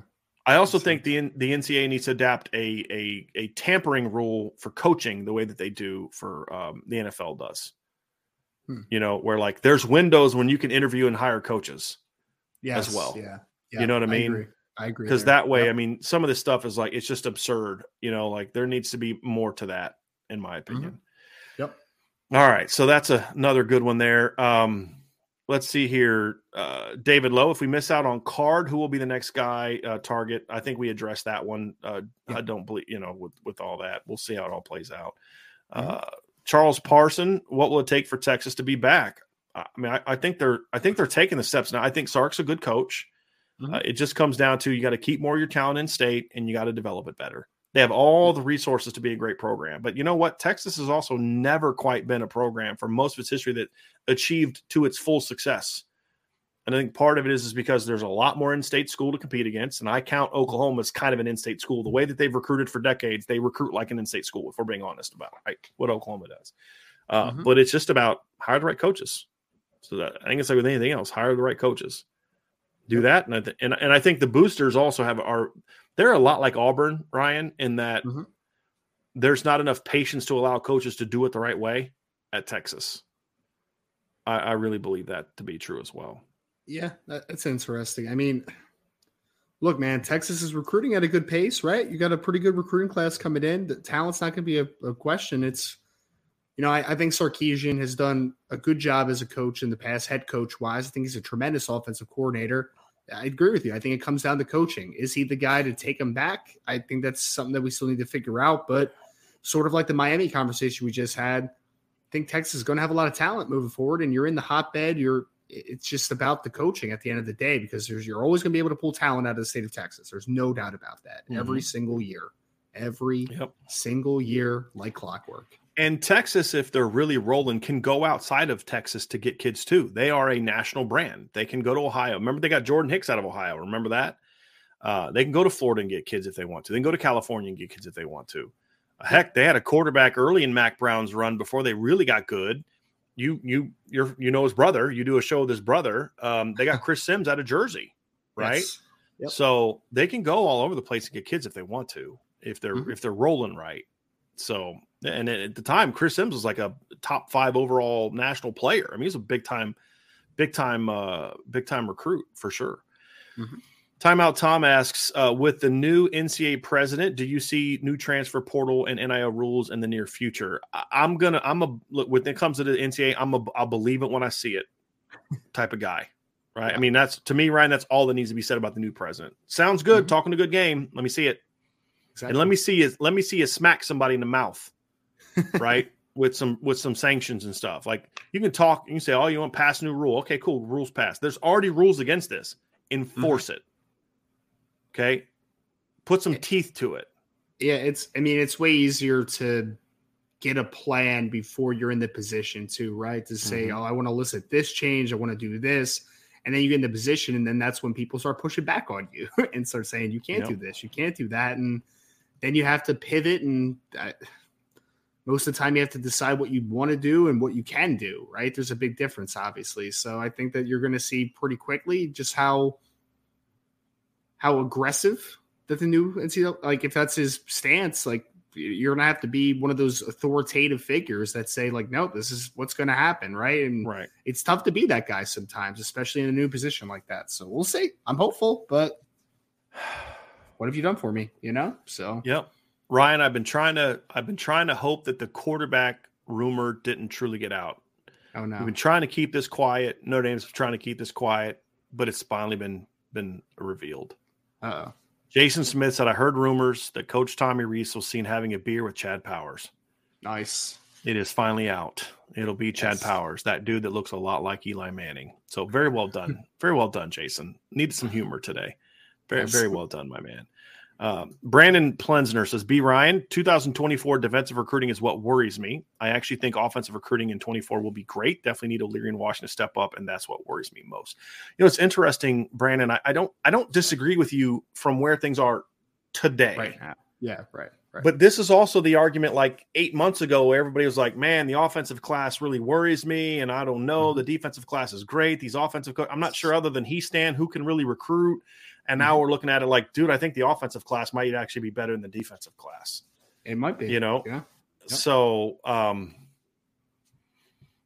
I just can I say this, Brian? I think that you're seeing right now, and I like that he used Al Washington, Chris O'Leary, for instance, in this conversation, because the defensive line and safety boards are kind of like, I don't know if you can pinpoint guys right now that you say Notre Dame is the leader for. Notre Dame's, making headway for that guy, this guy. I think that defensive line wise, you can look at, the Smith twins, TJ Lindsey, trying to maintain conversations with Justin Scott and Elijah Rushing, but there are some question marks there, right? Safety position, there are question marks right now. Peyton Woodyard is making his declaration in 20 days. And does anybody feel great about where that is right now? It's just, so what does the safety board look after that? And I do think there's a lot of questions on the defensive side of the ball, but to your point, there was a lot of questions on the offensive side of the ball in 2023. So let's see how the board is recreated added to what this spring and summer bring, because I do think that this staff has the ability to recover, because it already recovered last recruiting cycle. So, but I definitely get where Brandon's coming about. Ryan, I'm going to ask you a question. I know you got to run. Yes. I want to ask you this before we go, because there's some things that kind of got brought up. And Brandon, again, very fair thing to be concerned about right now, but let's just kind of see what they do differently this offseason, right? Yep. In some different areas. So very, very fair thing. Here's what I'm going to ask you, Ryan. If we're going to have a show coming up after bowl season, that's going to be, if we were named the kings of football, right? Because what can a king do? A king can say, this is what we're doing, and I don't care if you don't like it or not, right? A traditional king, not like a king in England now, right? Where they have it's just for show. True king. I am the king of college football. So a lot of things I would do differently. Here's one of mine that I'm going to say, because we keep getting a lot of early enrollee questions, and you kind of talked about different things. If you were king of college football, would you or would you not get rid of early enrollment? I would. Well, can I ask why you would personally? Because I believe I want to allow these young people to be young people. I want to slow down their development as football as professional, because there's a level of professionalism being a college football player. I want these kids to go to prom, to do all, I want them to experience all that part of life. I really do. Yeah. And I would change some other things to allow them to do more in the summer, some things like that. But I would limit it to certain, you have to be over a certain age by the time you graduate. Like I was 19 when I graduated. If you turn 19 by the time, something like that, if you're already 18, or I would maybe have some exceptions, but want to give, at the end of the day, I want to let these kids be kids again. Go to prom, spend your last semester with play baseball. Like Drake Bowen's going to be an early enrollee, which means he's not playing his last year of baseball. I want him to be able to play his last year of baseball. All that type of stuff. Where then kids who do make that decision aren't kind of being then put behind the 8 ball because they're making that, or because some schools don't allow kids to enroll early, meaning high schools, to graduate early. Yeah. So not everybody's on the same playing field. And so that would be my reasons why. So I guess I'd never have really thought enough about it. I always felt like it's a choice for kids. So, I mean, if you choose to make that jump, you choose to make it. If you don't want to, you don't want to. But I do think that there's inconsistencies with it. I mean, like De La Salle, for instance, that Cooper Flanagan can enroll early. I know for a fact that he would enroll early if he could. Right. He's just not allowed, So it's not like it's like equality versus equity type of thing, right? Like he's not the only one either, right? Like Armel Mukam can't either, right? Yeah. He can't. Brennan Vernon can't. So there's a few guys that are not able to, even if they wanted to, right? So I definitely don't think that there's equality as far as the ability to do that if you wish, which makes it a little bit inconsistent. But I don't really, I guess I've never really pushed far against, if a kid wants to get his degree, if a kid wants to get the college experience started early and they've put in all the work to graduate from high school early and do all that type of stuff, I think they should be allowed to, personally. I think they should. I mean, that's, you put in the work, you know what I mean? And but for guys like Sullivan Absher, who could have made that happen, but want to experience everything and want to play sports and go to prom and do all that type of stuff, should be allowed to, in my opinion. Like, I'm good with I don't disagree with that. I think it's a fair case, but just for me, I sometimes feel like the adults should make decisions that you may not think it's the right thing for you, but we think it's the right thing for you, and make those things. That's really where it comes from. I get that. Because there are some advantages to being an early enrollee as a football player. You get a whole semester of academic work without the stress of playing a game. So there would be some give up to this, right? That I think I would want to try to find a way to help them overcome that. Getting to graduate in 3 years and go to the NFL with a degree. There's some benefits to coming as an early enrollee. I just think as young people, the biggest benefit is just letting them be kids again. I would say this, if I was an advisor, I think I would advise for kids to stay as long as they can, right? Like that's the same thing in college for the most part. I mean, unless you're a third-year player that's going to go top 10 in the draft or go, early in the draft, and that's just kind of been your dream. Like I applaud kids for trying to be a kid or be a college student as long as they can and take advantage of that. So, Right. The whole point is, Ryan, it's not an easy, definite, my way's right, your way's wrong, your way's right, my way's wrong. These are the conversations that I have fun with, because there is some nuance. Look, there's some good to this, and then there's some give to this. No doubt. And I think it's fair to come down on both sides. But to your point, you say they have the right to do that. At the end of the day, it is a choice. I just feel it's not always a choice that they are making without any other external things, because schools are pressuring to come early. I got to go because otherwise I'm going to fall behind this kid, all that kind of stuff. So it makes it interesting. Right. You got to run, correct, Ryan? Yes, sir. Okay. All right. We'll finish up some of these questions here as we go through here with this one. And Tommy Gunn says, Brian, for your next hire, will it be another football guy, or how close are you to expanding to someone who primarily does another sport? Obviously, Sean and Vince are doing some basketball coverage. It's going to be a long ways, Tommy, before I hire someone full-time to cover basketball. I mean, I'd be open to, like, if somebody wanted to cover hockey and just get paid to, write some stuff about the team, and just I'll pay you a little stipend and just to get some hockey cover, fine. But basketball just doesn't move the needle. Honestly, it doesn't. Women's basketball does actually. I mean, we get way more traction for women's sports and women's basketball than we do men's basketball by a lot. Sean Stars and I were talking about this the other day. Part of the reason that we talk about the women's basketball team, there's really three reasons. One, Sean's the voice of women's basketball. He does the play-by-play. He's at every game. He can speak intelligently about the team that he covers, that he does play-by-play for, number one. Number two, the women's basketball team is a way better product right now, way better product. It has been for a long time, up until there's like a 2-3 year stretch at the end of Coach McGraw's tenure and the first year of Coach Ivy, and then the COVID and all that, where it had lost some steam. But I mean, even after the first bad year, she went and got Olivia Miles and Sonia Citron, who were 5-star recruits. There was when I had Citron and Miles, I wrote commit stories for both of them. And for like 2 days, those were the most read stories that I had at Irish Breakdown. There is a very strong contingent of women's basketball fans that will read stuff. And so we get a lot of play. And then I think the third reason why is, I'm trying to think of the right way to say this, but I won't say it. But yeah, there's reasons why women's basketball does better than men's basketball beyond just track record of success and current record of success. There's some other reasons that I won't get into, but I'm not going to pay someone full time to do that right now. We're just not nearly big enough. Whether the next person is going to be a football person, it'll either be a recruiting person. It won't be a football person, meaning like they only cover football. It'll be a recruiting person, or I'm actually contemplating my next hire actually being someone who I hire as like an editor and someone to do some stuff on the back end, edit stories, edit videos, get more because like right now we do the show, and what I would love to do is be able to take this video, cut it up into like 10 different, like really good segments that are between 2 to 10 minutes long of certain topics. It was a really good question, sparked really good conversation. Like there was a question at the beginning, and I'm trying to remember who asked it, but it was just a great question. And we talked for like 10 minutes on that one.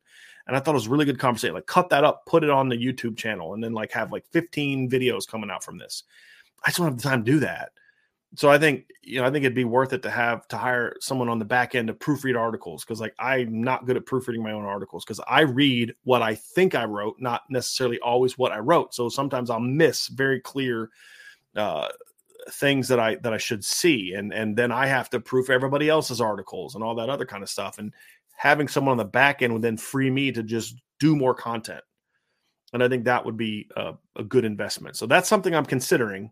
It's just going to be hard because I can't pay a lot for it. And then I need someone that's available for certain times of the day to check stuff and do different things. So I don't know if that's going to be doable or not, but that's probably going to be my next hire. I do have an offer out to somebody right now for a recruiting job, but we'll see if it pans out or not. And then if it doesn't, then I'm going to, at some point in time in 2023, I'm really looking to hire someone new. I don't know if it'll be January 1st. Like it was this year with Ryan, but at some point in 2023, we'll look to make a new hire to the staff.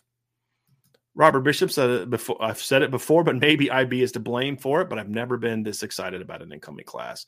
Well, I mean, I'm sure we're partly to blame for it, and I appreciate that, Robert. But look, it is a really good class. It's a really, really good class. It really is. Jeff Nelson, do you guys think if it will be a few years for Dion to make an on-field turnaround? I think he'll be shocked this year. For me, it depends on how the portal goes for him. That is a bad roster, man, Jeff. It is a really bad roster. And I don't care if Nick Saban took that program over. Like Nick Saban went 7-6 in his first year at Alabama with an Alabama roster that 2 years before had won 10 games. And he went 7-6 and lost Louisiana Monroe his first year. Brian Kelly inherited, who I've got my issues with Brian Kelly, but Brian Kelly's a good football coach. I think Brian Kelly became something that I don't particularly like, but when he came to Notre Dame, he's a really good football coach. And he went 8-5 his first 2 years with a bunch of NFL dudes on his roster. Why? Because you inherit a lot of things you got to turn around. Deion's got to inherit all that stuff, the culture change, all this, while also inheriting a roster that is just, honestly, if Deion could make it work, I'd be willing to bet that he would only bring back like 15 guys from the current roster. Like something really absurdly low like that, and just try to replace them all. It's just, we'll see. We'll see. Scotty G says the class will show the nation the right way to do it in the NIL era. Once our kids start landing their NIL deals the right way and others see they can have it all at Notre Dame, it's a wrap with Marcus Freeman recruiting. Scotty, the only thing I would add, 2 things, is number one, you have to have in there somewhere they win. Because if Notre Dame's doing it all the right way and they're going 8-4 every year, it won't work.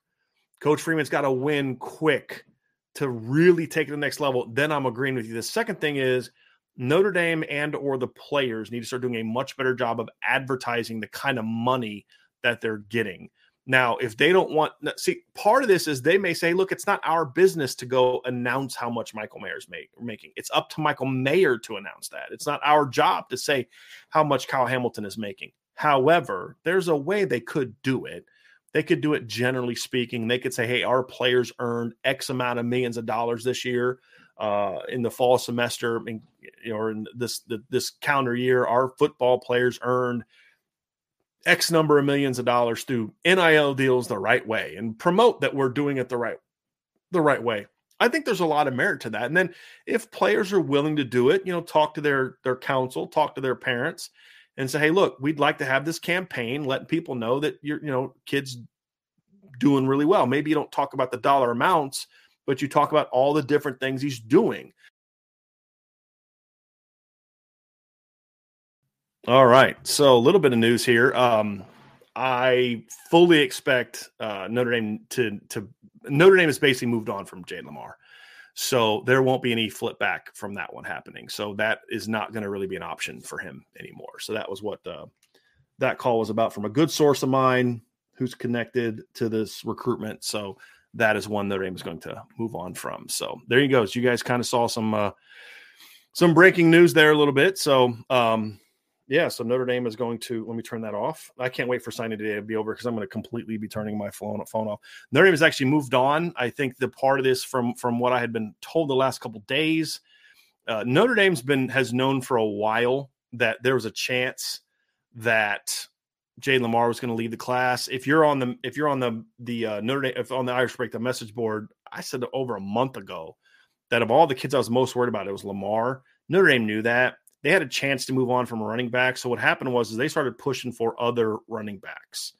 And so they've had some traction. Obviously, they got a silent commitment from Aeneas Williams over a month ago. And they got so they knew they were going to get that one. But then they started kind of, talking to other backs in the 2024 class. And I think that's kind of where they've been. There's just some kids they graded out a little higher. They were going to honor Lamar's commitment. They like Jayden Limar as a player. Don't get me wrong. But they battled there, but I think that they started kind of seeing some things on the other end that they just liked better. So that call right there kind of confirmed that one for me. So, but regarding Peyton Bowen, if anybody wants to know that one, that's not what that call was about. I have an intel thing on Peyton Bowen on the board. So we'll have to see what that one is all about. So I just wanted to drop that to y'all. So it's one of those calls that certain sources call, and you've kind of got to pick it up. So that's the reality of it. So that's the deal. Because I felt like weird, like covering my mouth and all that, but I just know how some people are. They're going to read my lips and try to figure out what I was saying. So sorry about that. All right. Somebody else asked, Isles ND, Brian, are you wearing the trucker hat that is sold in the store? I'm thinking about getting one, wanted to make short. I am not. I had this one specially made. So let me just show you something here real quick. the trucker hat, I do not have a trucker hat here with me, but the logo will look more like this. So you can kind of see the two come side by side. So this one is like puffed. This one is like puffed. It's like starting to look like my baseball hat, a little sweat on there. This one is more puffed. It's a little bit of a different logo than what it was before. This one is more flat. So like this one is like, you can feel like it's like I don't know if you can see it like that way, but it's like kind of, it's embroidered with the puff on it. It's actually something you pay a little extra for.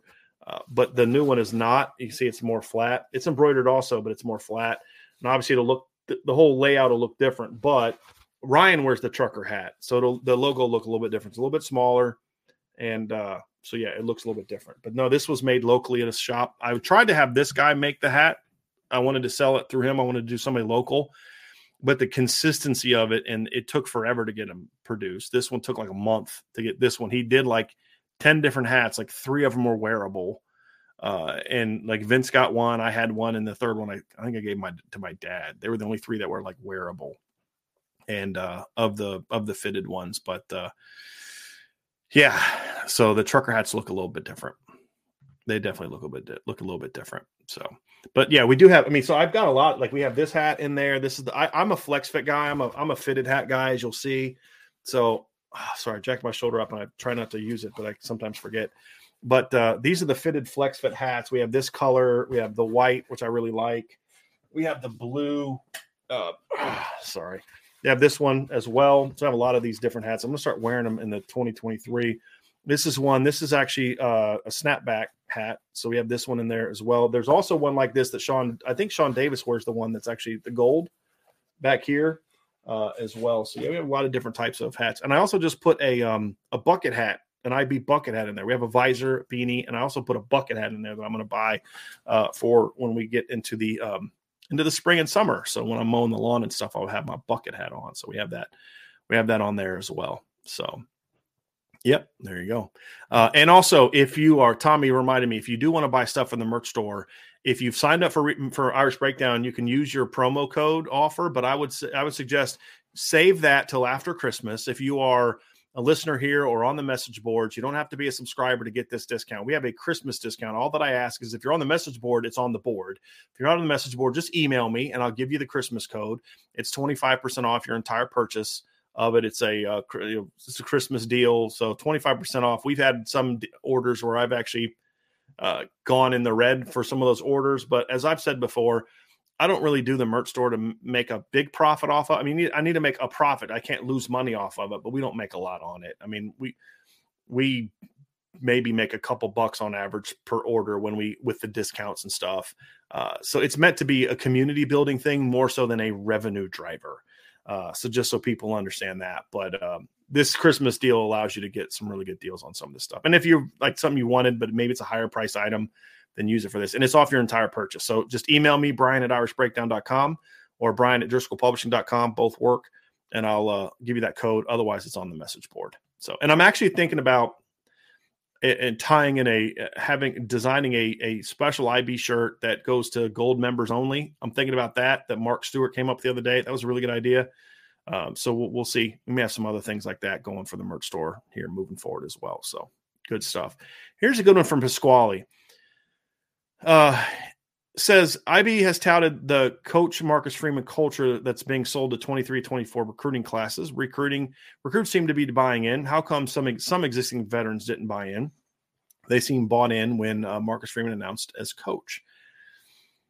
I think there were some clashing agendas to what Marcus Freeman. So like Marcus Freeman's going to be a different head coach than he was a defensive coordinator.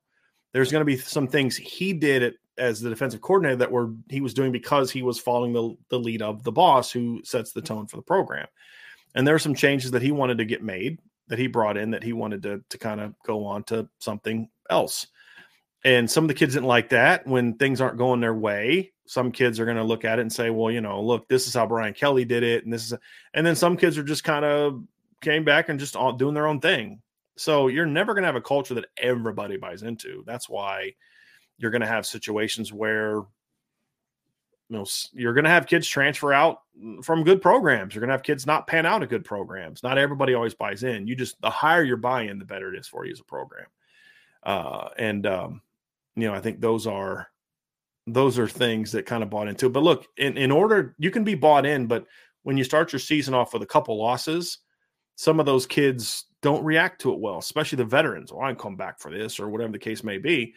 And if you already had your doubts about buying in and you already had some questions, and then all of a sudden you lose 2 games, well, see, I told you this wouldn't work. And that cancer spreads. And eventually he kind of just nixed a lot of it. And that's why you're seeing some kids leave and why some kids won't be brought back or why some kids may go to the NFL is, it's like, look, you're either on board or you got to go. And I think that's something that's important that he has to do, in my opinion. Very important. CVLE or CVL 08. How does a guy like Justin Flo end up at Arizona? Seems like a massive step down for him in regards to pure exposure. I mean, it's definitely a step down. I think a big reason for it, honestly, is, that kid's missed a lot of football. I think he missed 2 games this year. He only played 1 game last year, only played 1 game the year before that. So this kid's had 3 years where he's only played, where he's been healthy. He's not the player he was. He's still a good player from the limited time I saw him, but he was beat up, he was beat down, all that kind of stuff during the season, and he's just not that player anymore. So I think Arizona is a great opportunity for him because sometimes exposure is not a good thing, because when you're that guy and you've come with that big time reputation and all that, and you go somewhere, they're expecting you to be that guy again. Go somewhere like the kid that transferred from USC that went to Ohio State. He made a mistake on Ohio State because he was competing against other really good players.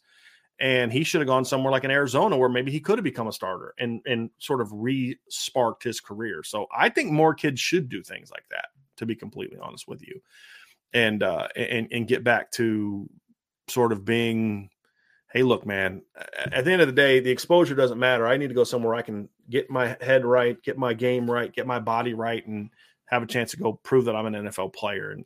And I need to sometimes get out of that spotlight a little bit to prove that.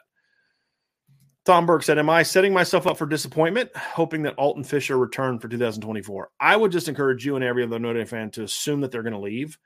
And that way, if they do come back, you're pleasantly surprised. I think sometimes with things like that, you should almost kind of in the back of your mind hope that they are gone, because if they're gone after next year, it means they were really good, which means the Notre Dame offensive line is going to be really good, which means Notre Dame's football team is going to be really good.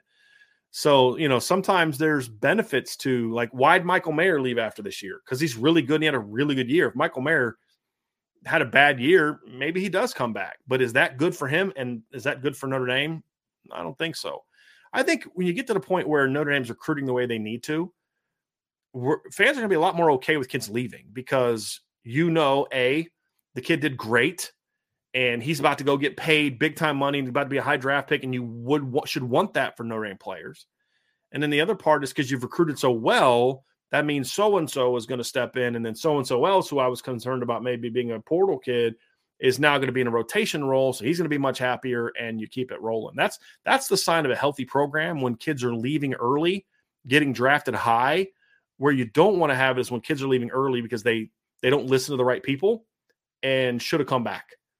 But a guy like Michael Mayer, if Blake Fisher and Joe Alt leave next year and Harry Hiestand kind of blesses that departure, that means they're going to be really high draft picks.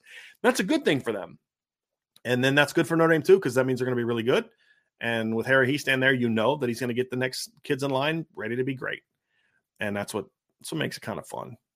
So, all right. We got one from John Rich here, actually. Get that, John. Sorry, I almost passed over you, buddy.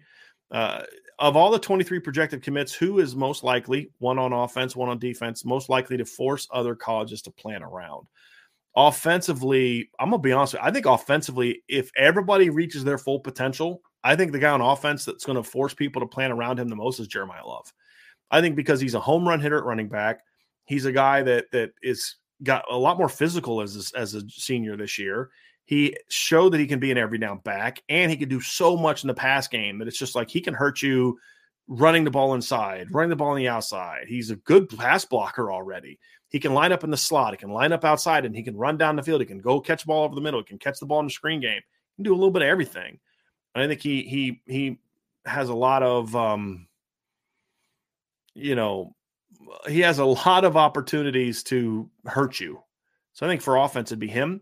For defense, if he signs, it's going to be Peyton Bowen. I mean, look, Peyton Bowen's a phenomenal player. He can cover. He can play in the slot. He can play outside. He can play over the top.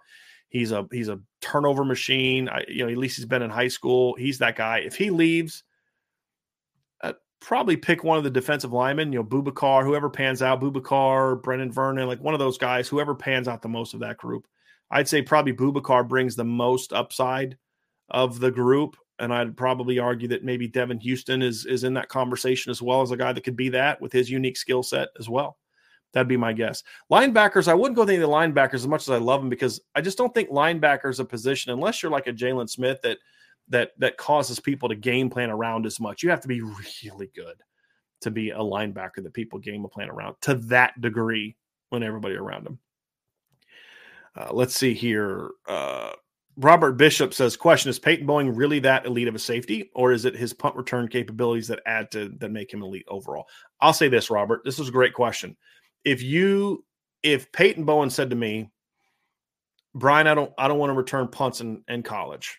I just don't. I took some bad shots. I don't want to do it. I'm going to go somewhere that's going to guarantee me to never have to return punts. If he said that to me, he has said that to me, obviously. It wouldn't change my grade of him at all. Him being a dynamic punt returner is just like icing on the cake. Peyton Bowen ranks as a 5-star and as the number one player in his class because of what he does as a safety. It's a very fair question. Whereas like with Dylan Edwards, for example, if Dylan Edwards had that same conversation with me, it would kind of impact my view of him a little bit. Cause I'm like, dude, I don't know if you bring enough value as just an offensive guy to warrant a grade of something high.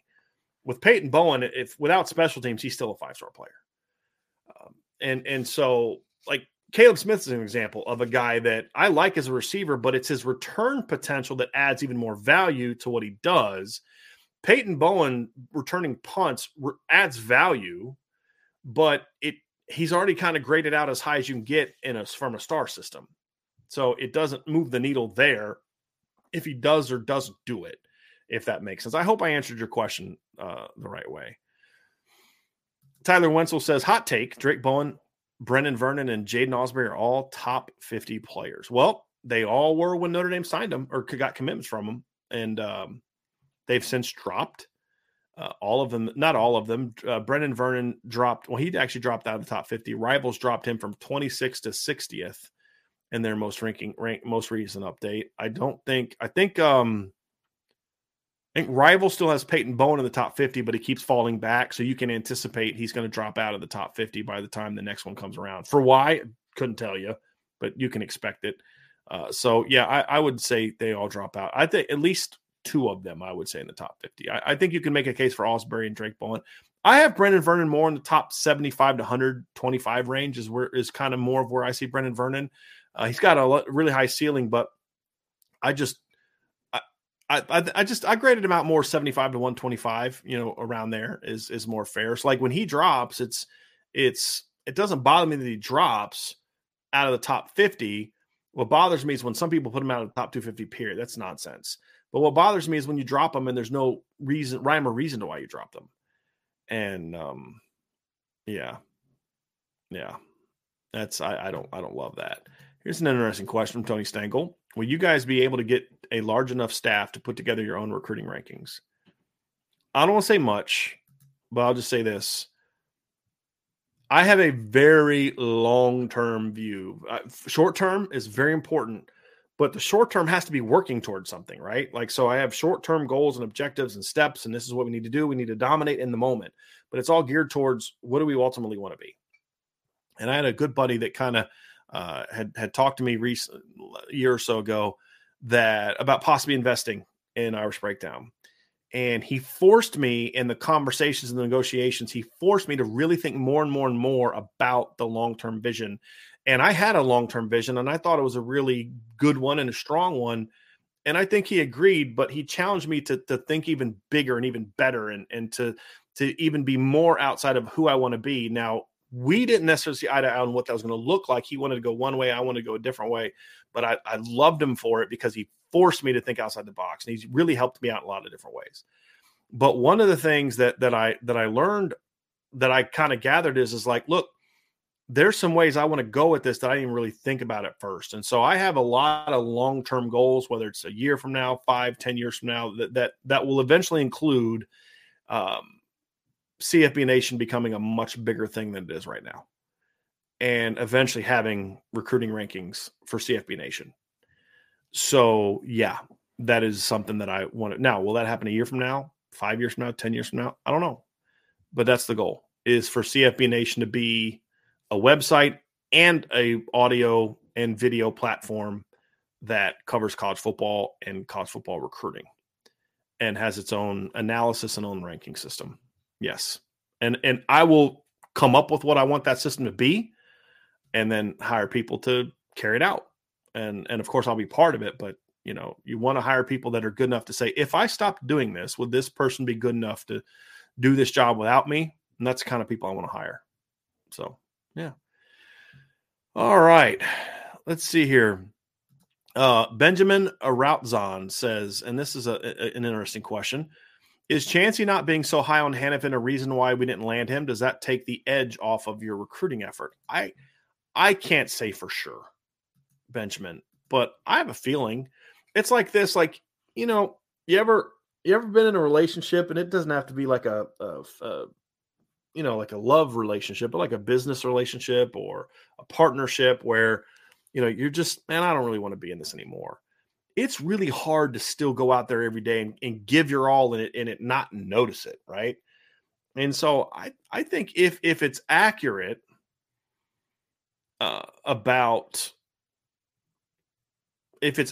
that he didn't like him as much, then I'm sure it came through in some ways. And from some conversations I've had with that side, the other side of the recruitment, I think it was they did kind of take it that way.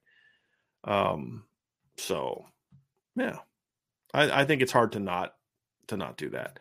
Rob Didoff says, Brian and Ryan, Doc Brown and Marty McFly have given me a DeLorean to change one decision that the Notre Dame football program has done since 1993. What change or decision would you want that to be? Oh, man. Since 1993, what would you want that to be? So off the top of my head, here's a few that I'm thinking about. I would want them to not rescind Randy Moss's, admission. I would still allow him to come to Notre Dame for two reasons. Number one, I feel like if you're going to be a religious institution, you need to be able to hold people to a standard. And it's okay as a person of faith who lives by that faith to say, I can't accept you acting in a way that I believe to be wrong or sinful. And you may think it's judgy or whatever, but like I have to live by the standards of what, my faith stands for, which is, the Bible and things like that. I'm not preaching. I'm just kind of saying. So that means when you mess up, there needs to be consequences. And I think Randy Moss should have faced consequences for what happened in that fight. Now, some of you here is like, oh, maybe he's not at fault, but like, okay, but it went too far in my opinion. However, I think they still should have brought him in, number one, because he's a phenomenal football player and would have been a program changing player. But number two, as a Catholic institution, you have to be willing to say, hey, look, he can come here and there's going to be certain things he needs to understand. Maybe you're put on probation. You can't do this. You can't do that. We need you to kind of make some sort of penance, because I think the Catholic faith is there's a penance aspect of it, right? Like say 5 Hail Marys or something like that. I'm not Catholic, so I don't know that for a fact, but I believe that's part of it, right? To where you give him a chance to sort of rehabilitate himself at a place like Notre Dame. You just kind of boot him and wash your hands of it. I don't think that's the right way to go about it, even if he wasn't as good as he was. So that would be one, because I think it would have spoke volumes about him as a football player, but then also about Notre Dame and some of that, the lack of compassion I think sometimes Notre Dame has had when it comes to stuff like that with players. I'm not a big fan of some of that, but that would be one. That would be one. Kirk D.A. Anderson Fitness is a great show. I'm an IB subscriber. Where on the boards can I find the info about how much money Peyton Bowen was offered? It's not on the board anymore because it took over it was not the most important thing from that update. And people were taking that update and running with it in other places and doing things that they're not allowed to do with it. So I deleted it because the dollar amount was not the important thing. So it is not on the board anymore. But it was substantial. He has obviously denied it. I feel good about my contacts, but the point is that it doesn't. That wasn't the point. The point was that there was clearly a wavering going on, and that was the point. All right. Keith Wiegand says, any info on Caleb Smith's visit? Obviously, he's talking about the kid from Virginia Tech. We're trying not to talk too much on transfer stuff, but I will say this. Everything I was told, the visit went really well. I think Notre Dame put themselves in a position to be a major player for him, and I would expect him to make a decision very soon. Tyler, Benji, Brian, and Ryan, I'm pretty sure I know why they won't name coaches because of lawsuits, but why not schools? Because I think you could then infer, well, this person said Alabama was doing this. Clearly, he's talking about one of us. You better be able to prove that. It's still the same thing. Somebody earlier said that slander is spoken, so that should help. If that's accurate, that should help me with that.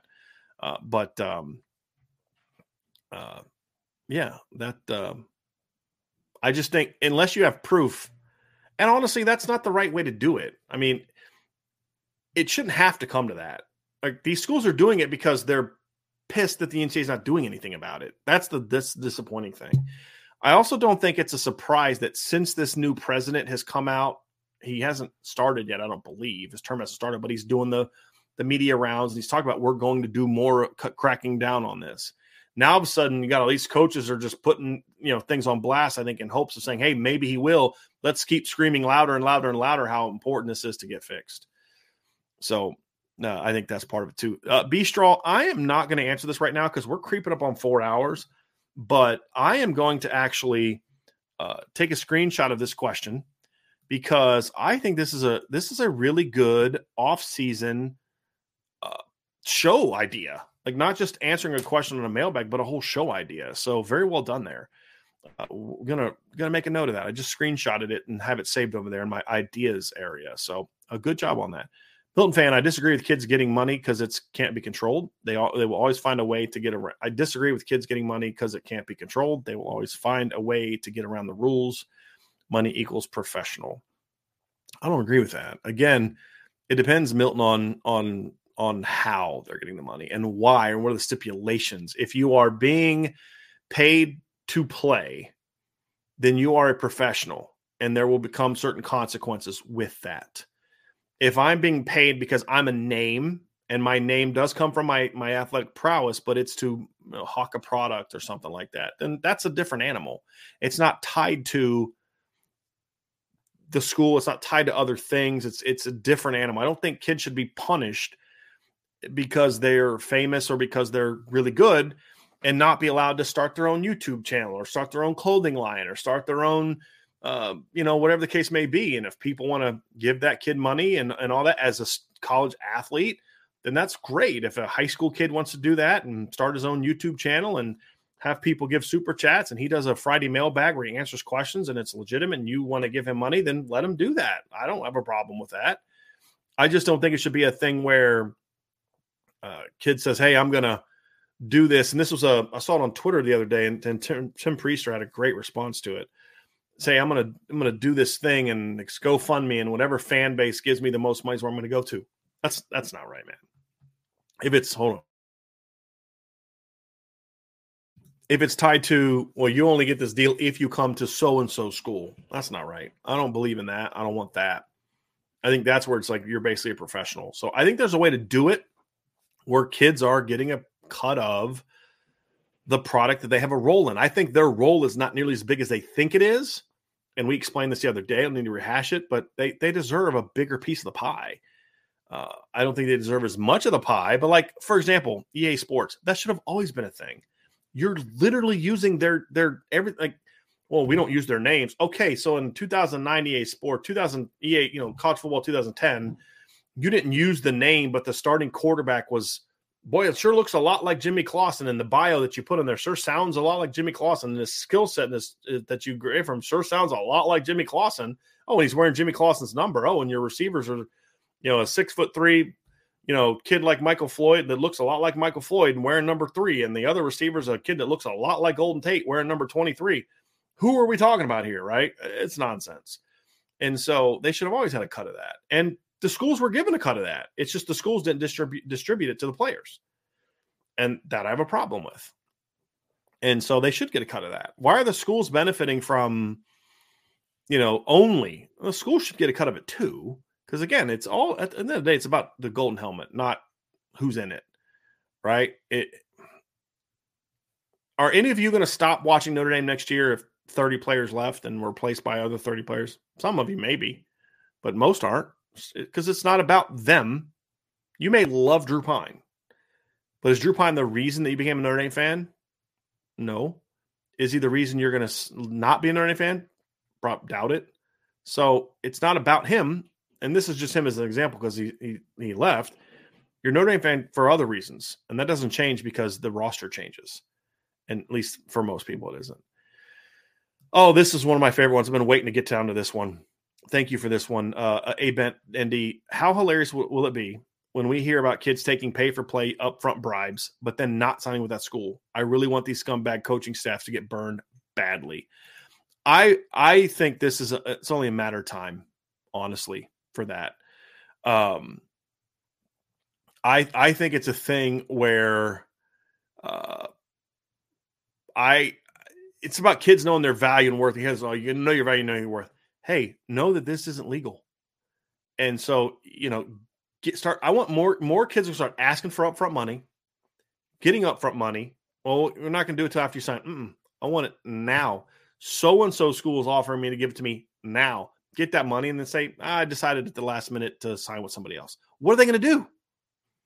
It's a collective. It's something that they're not supposed to offer. You're going to say, hey, we want our money back that we offered you illegally? Nope, I don't think so. I would have no problem with that. No problem with that. I think it'd be hilarious. And it's what a lot of these people would get. Now, if you take money and agree to do a spot for a specific product, hey, we're hiring you to be a spokesperson for this product. Here's your signing bonus. Okay, well, you get to keep that even if something doesn't happen and they decide to go a different direction, they can't take the signing bonus back. If you decide to not honor the contract, they could maybe retrieve that back. That's different because you're getting to an actual contractual agreement with an entity that's going to pay you this no matter where you go to school. I wish more kids would do stuff like that. Now, maybe it wouldn't be as big of an upfront money, but it would allow you to still get money and get paid without some of the other stuff that goes along with it, in my opinion. I'm going to last couple, and then we got to get out of here because I am starting to lose my voice.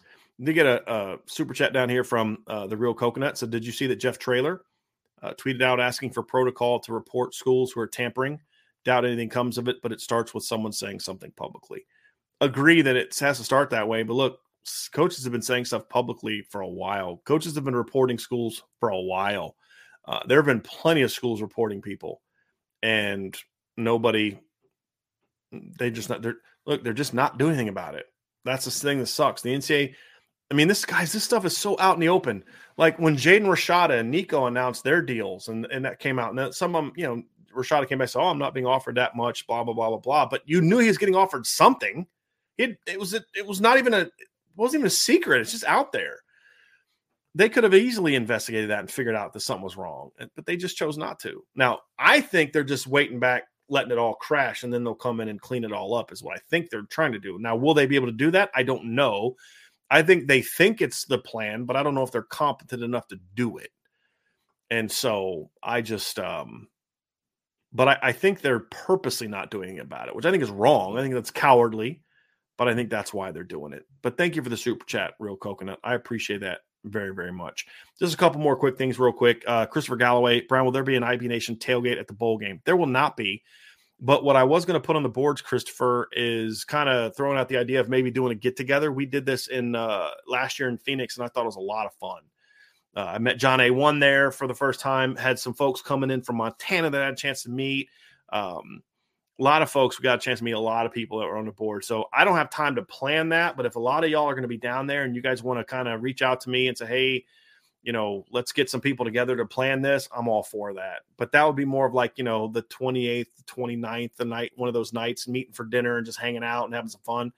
That would be a little bit more doable than the tailgate. The tailgate for me are just, I love to do them to meet people, but I on game day, I kind of like to be locked in on the game, especially when it's an earlier game. Like I like tailgating when it's a night game because you actually have time to relax and do stuff, but I'm going to be kind of focused on the game at that time.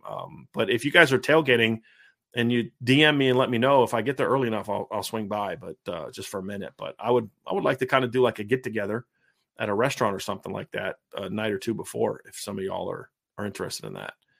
So Trucker Joe said, I still remember Colin Cowherd talking about how the playoff will keep Bama from dominating like they did during the BCS era. I'm not sure what your take is to that, Trucker Joe. I didn't see a response. Like if you agree with them that has happened or not, but I don't think that has panned out. I think if anything, I think Bama has at least one more title that they would not have had if it wasn't for the playoff, because in 2017, Alabama shouldn't have been in the playoff. They won a title despite the fact they didn't even win the SEC. They didn't even play in the SEC title game. That wouldn't have happened in 2012 when the BCS era. So I don't know. I think it's kind of a wash, because you could maybe point to a year where, yeah, but this year they wouldn't. Like to me, it's like what year would they not have gotten in, right? Like here's 2014. Who were the two number one? You probably would have had what? It would have been Alabama and Oregon and playing the championship game in 2014, I believe. Let me just look that up real quick. I want to see what the seedings were. I always forget this one. The seeding for the year after the 2014 season, because Ohio State was the 4 seed, right? And they played. Bama was the 1. Yeah, so Bama would have played Oregon in the opener. I think Bama probably beats that Oregon team, I think.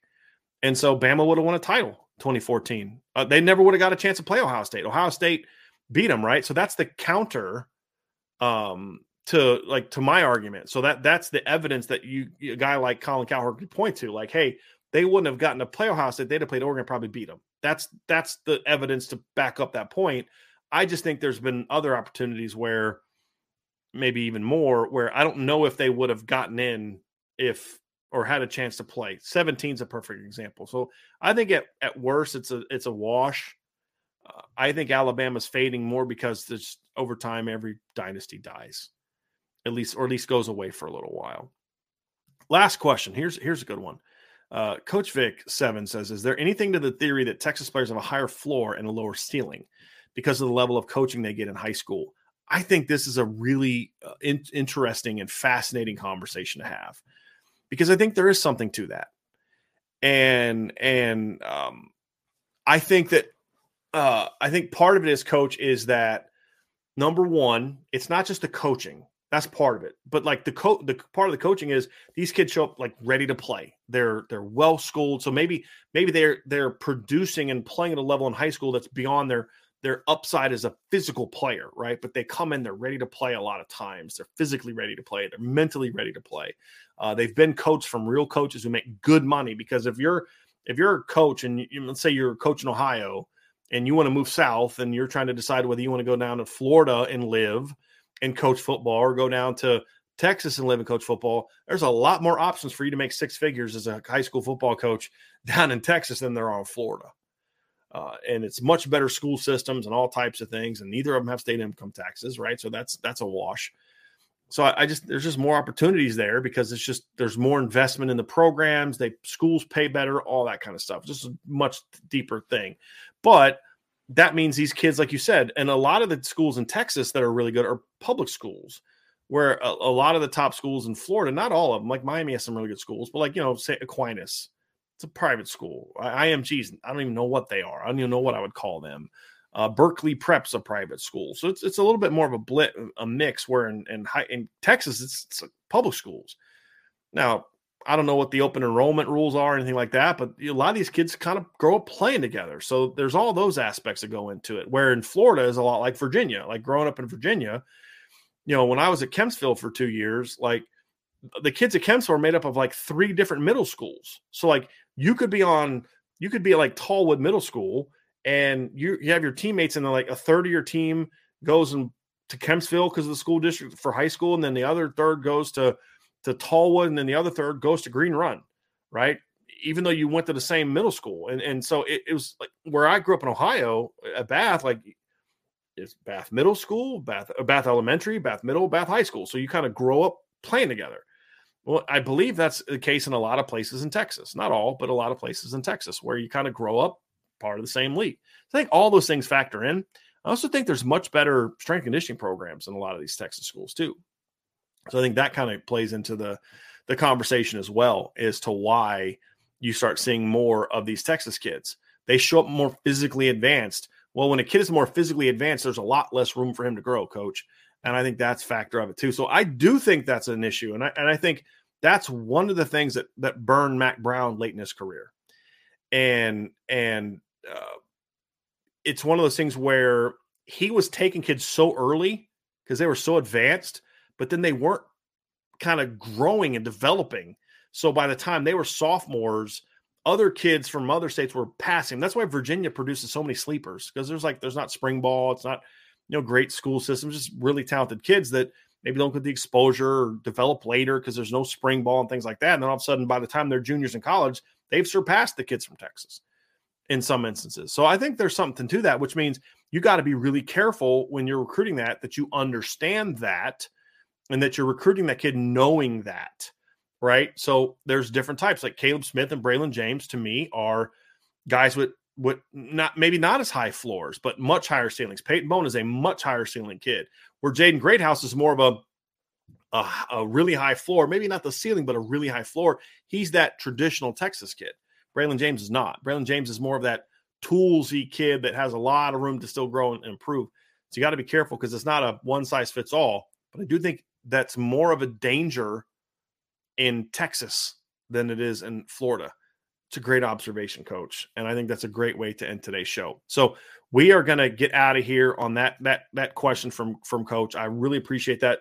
So many great questions today. This is the first 4-hour show we've had in a long time, and I probably should have done this because we're going to have a very long show tomorrow, and I may not have a voice. But we're going to get started tomorrow at 10 a.m. Got another show coming up tonight in 47 minutes. The Ivy Nation Sports Talk show is tonight. They'll have something for you tomorrow. We're going to start at 10 a.m. We're going to get started. We're going to go all day, tons of interviews. We're going to have a lot of different guests. We're going to go from 10 to 3 minimum. We may go beyond. 6 o'clock, we'll have Ivy Nation Sports Talk. And then 7:30, I'll be going on with Sean and Malik on the Lucky Lefty podcast to wrap everything up. And, of course, if there's any new intel, any stuff that comes out, we will share it with you on the Irish Breakdown message boards, which you can find at boards.irishbreakdown.com. Hit that like button, everybody. Hit the subscribe button. Hit the notification bell. Share this podcast. If you want to buy stuff from our merch store, and hit me up if you're not on the board. You can look for it on the board. We have a Christmas code. If not, you can email me. I saw that I got an email during the show about that.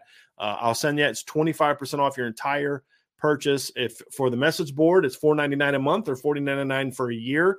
If you're thinking about jumping up to a gold club, I would say hold off on that for just a minute. I want to get with a couple people about possibly doing something special for Gold Club people. To kind of just be a little a thank you for people that join the Gold Club here moving forward. So anyway, for Ryan and the rest of the IB crew, can't wait for tomorrow. It's going to be a lot of fun. We will talk to you again on the Irish Breakdown Podcast.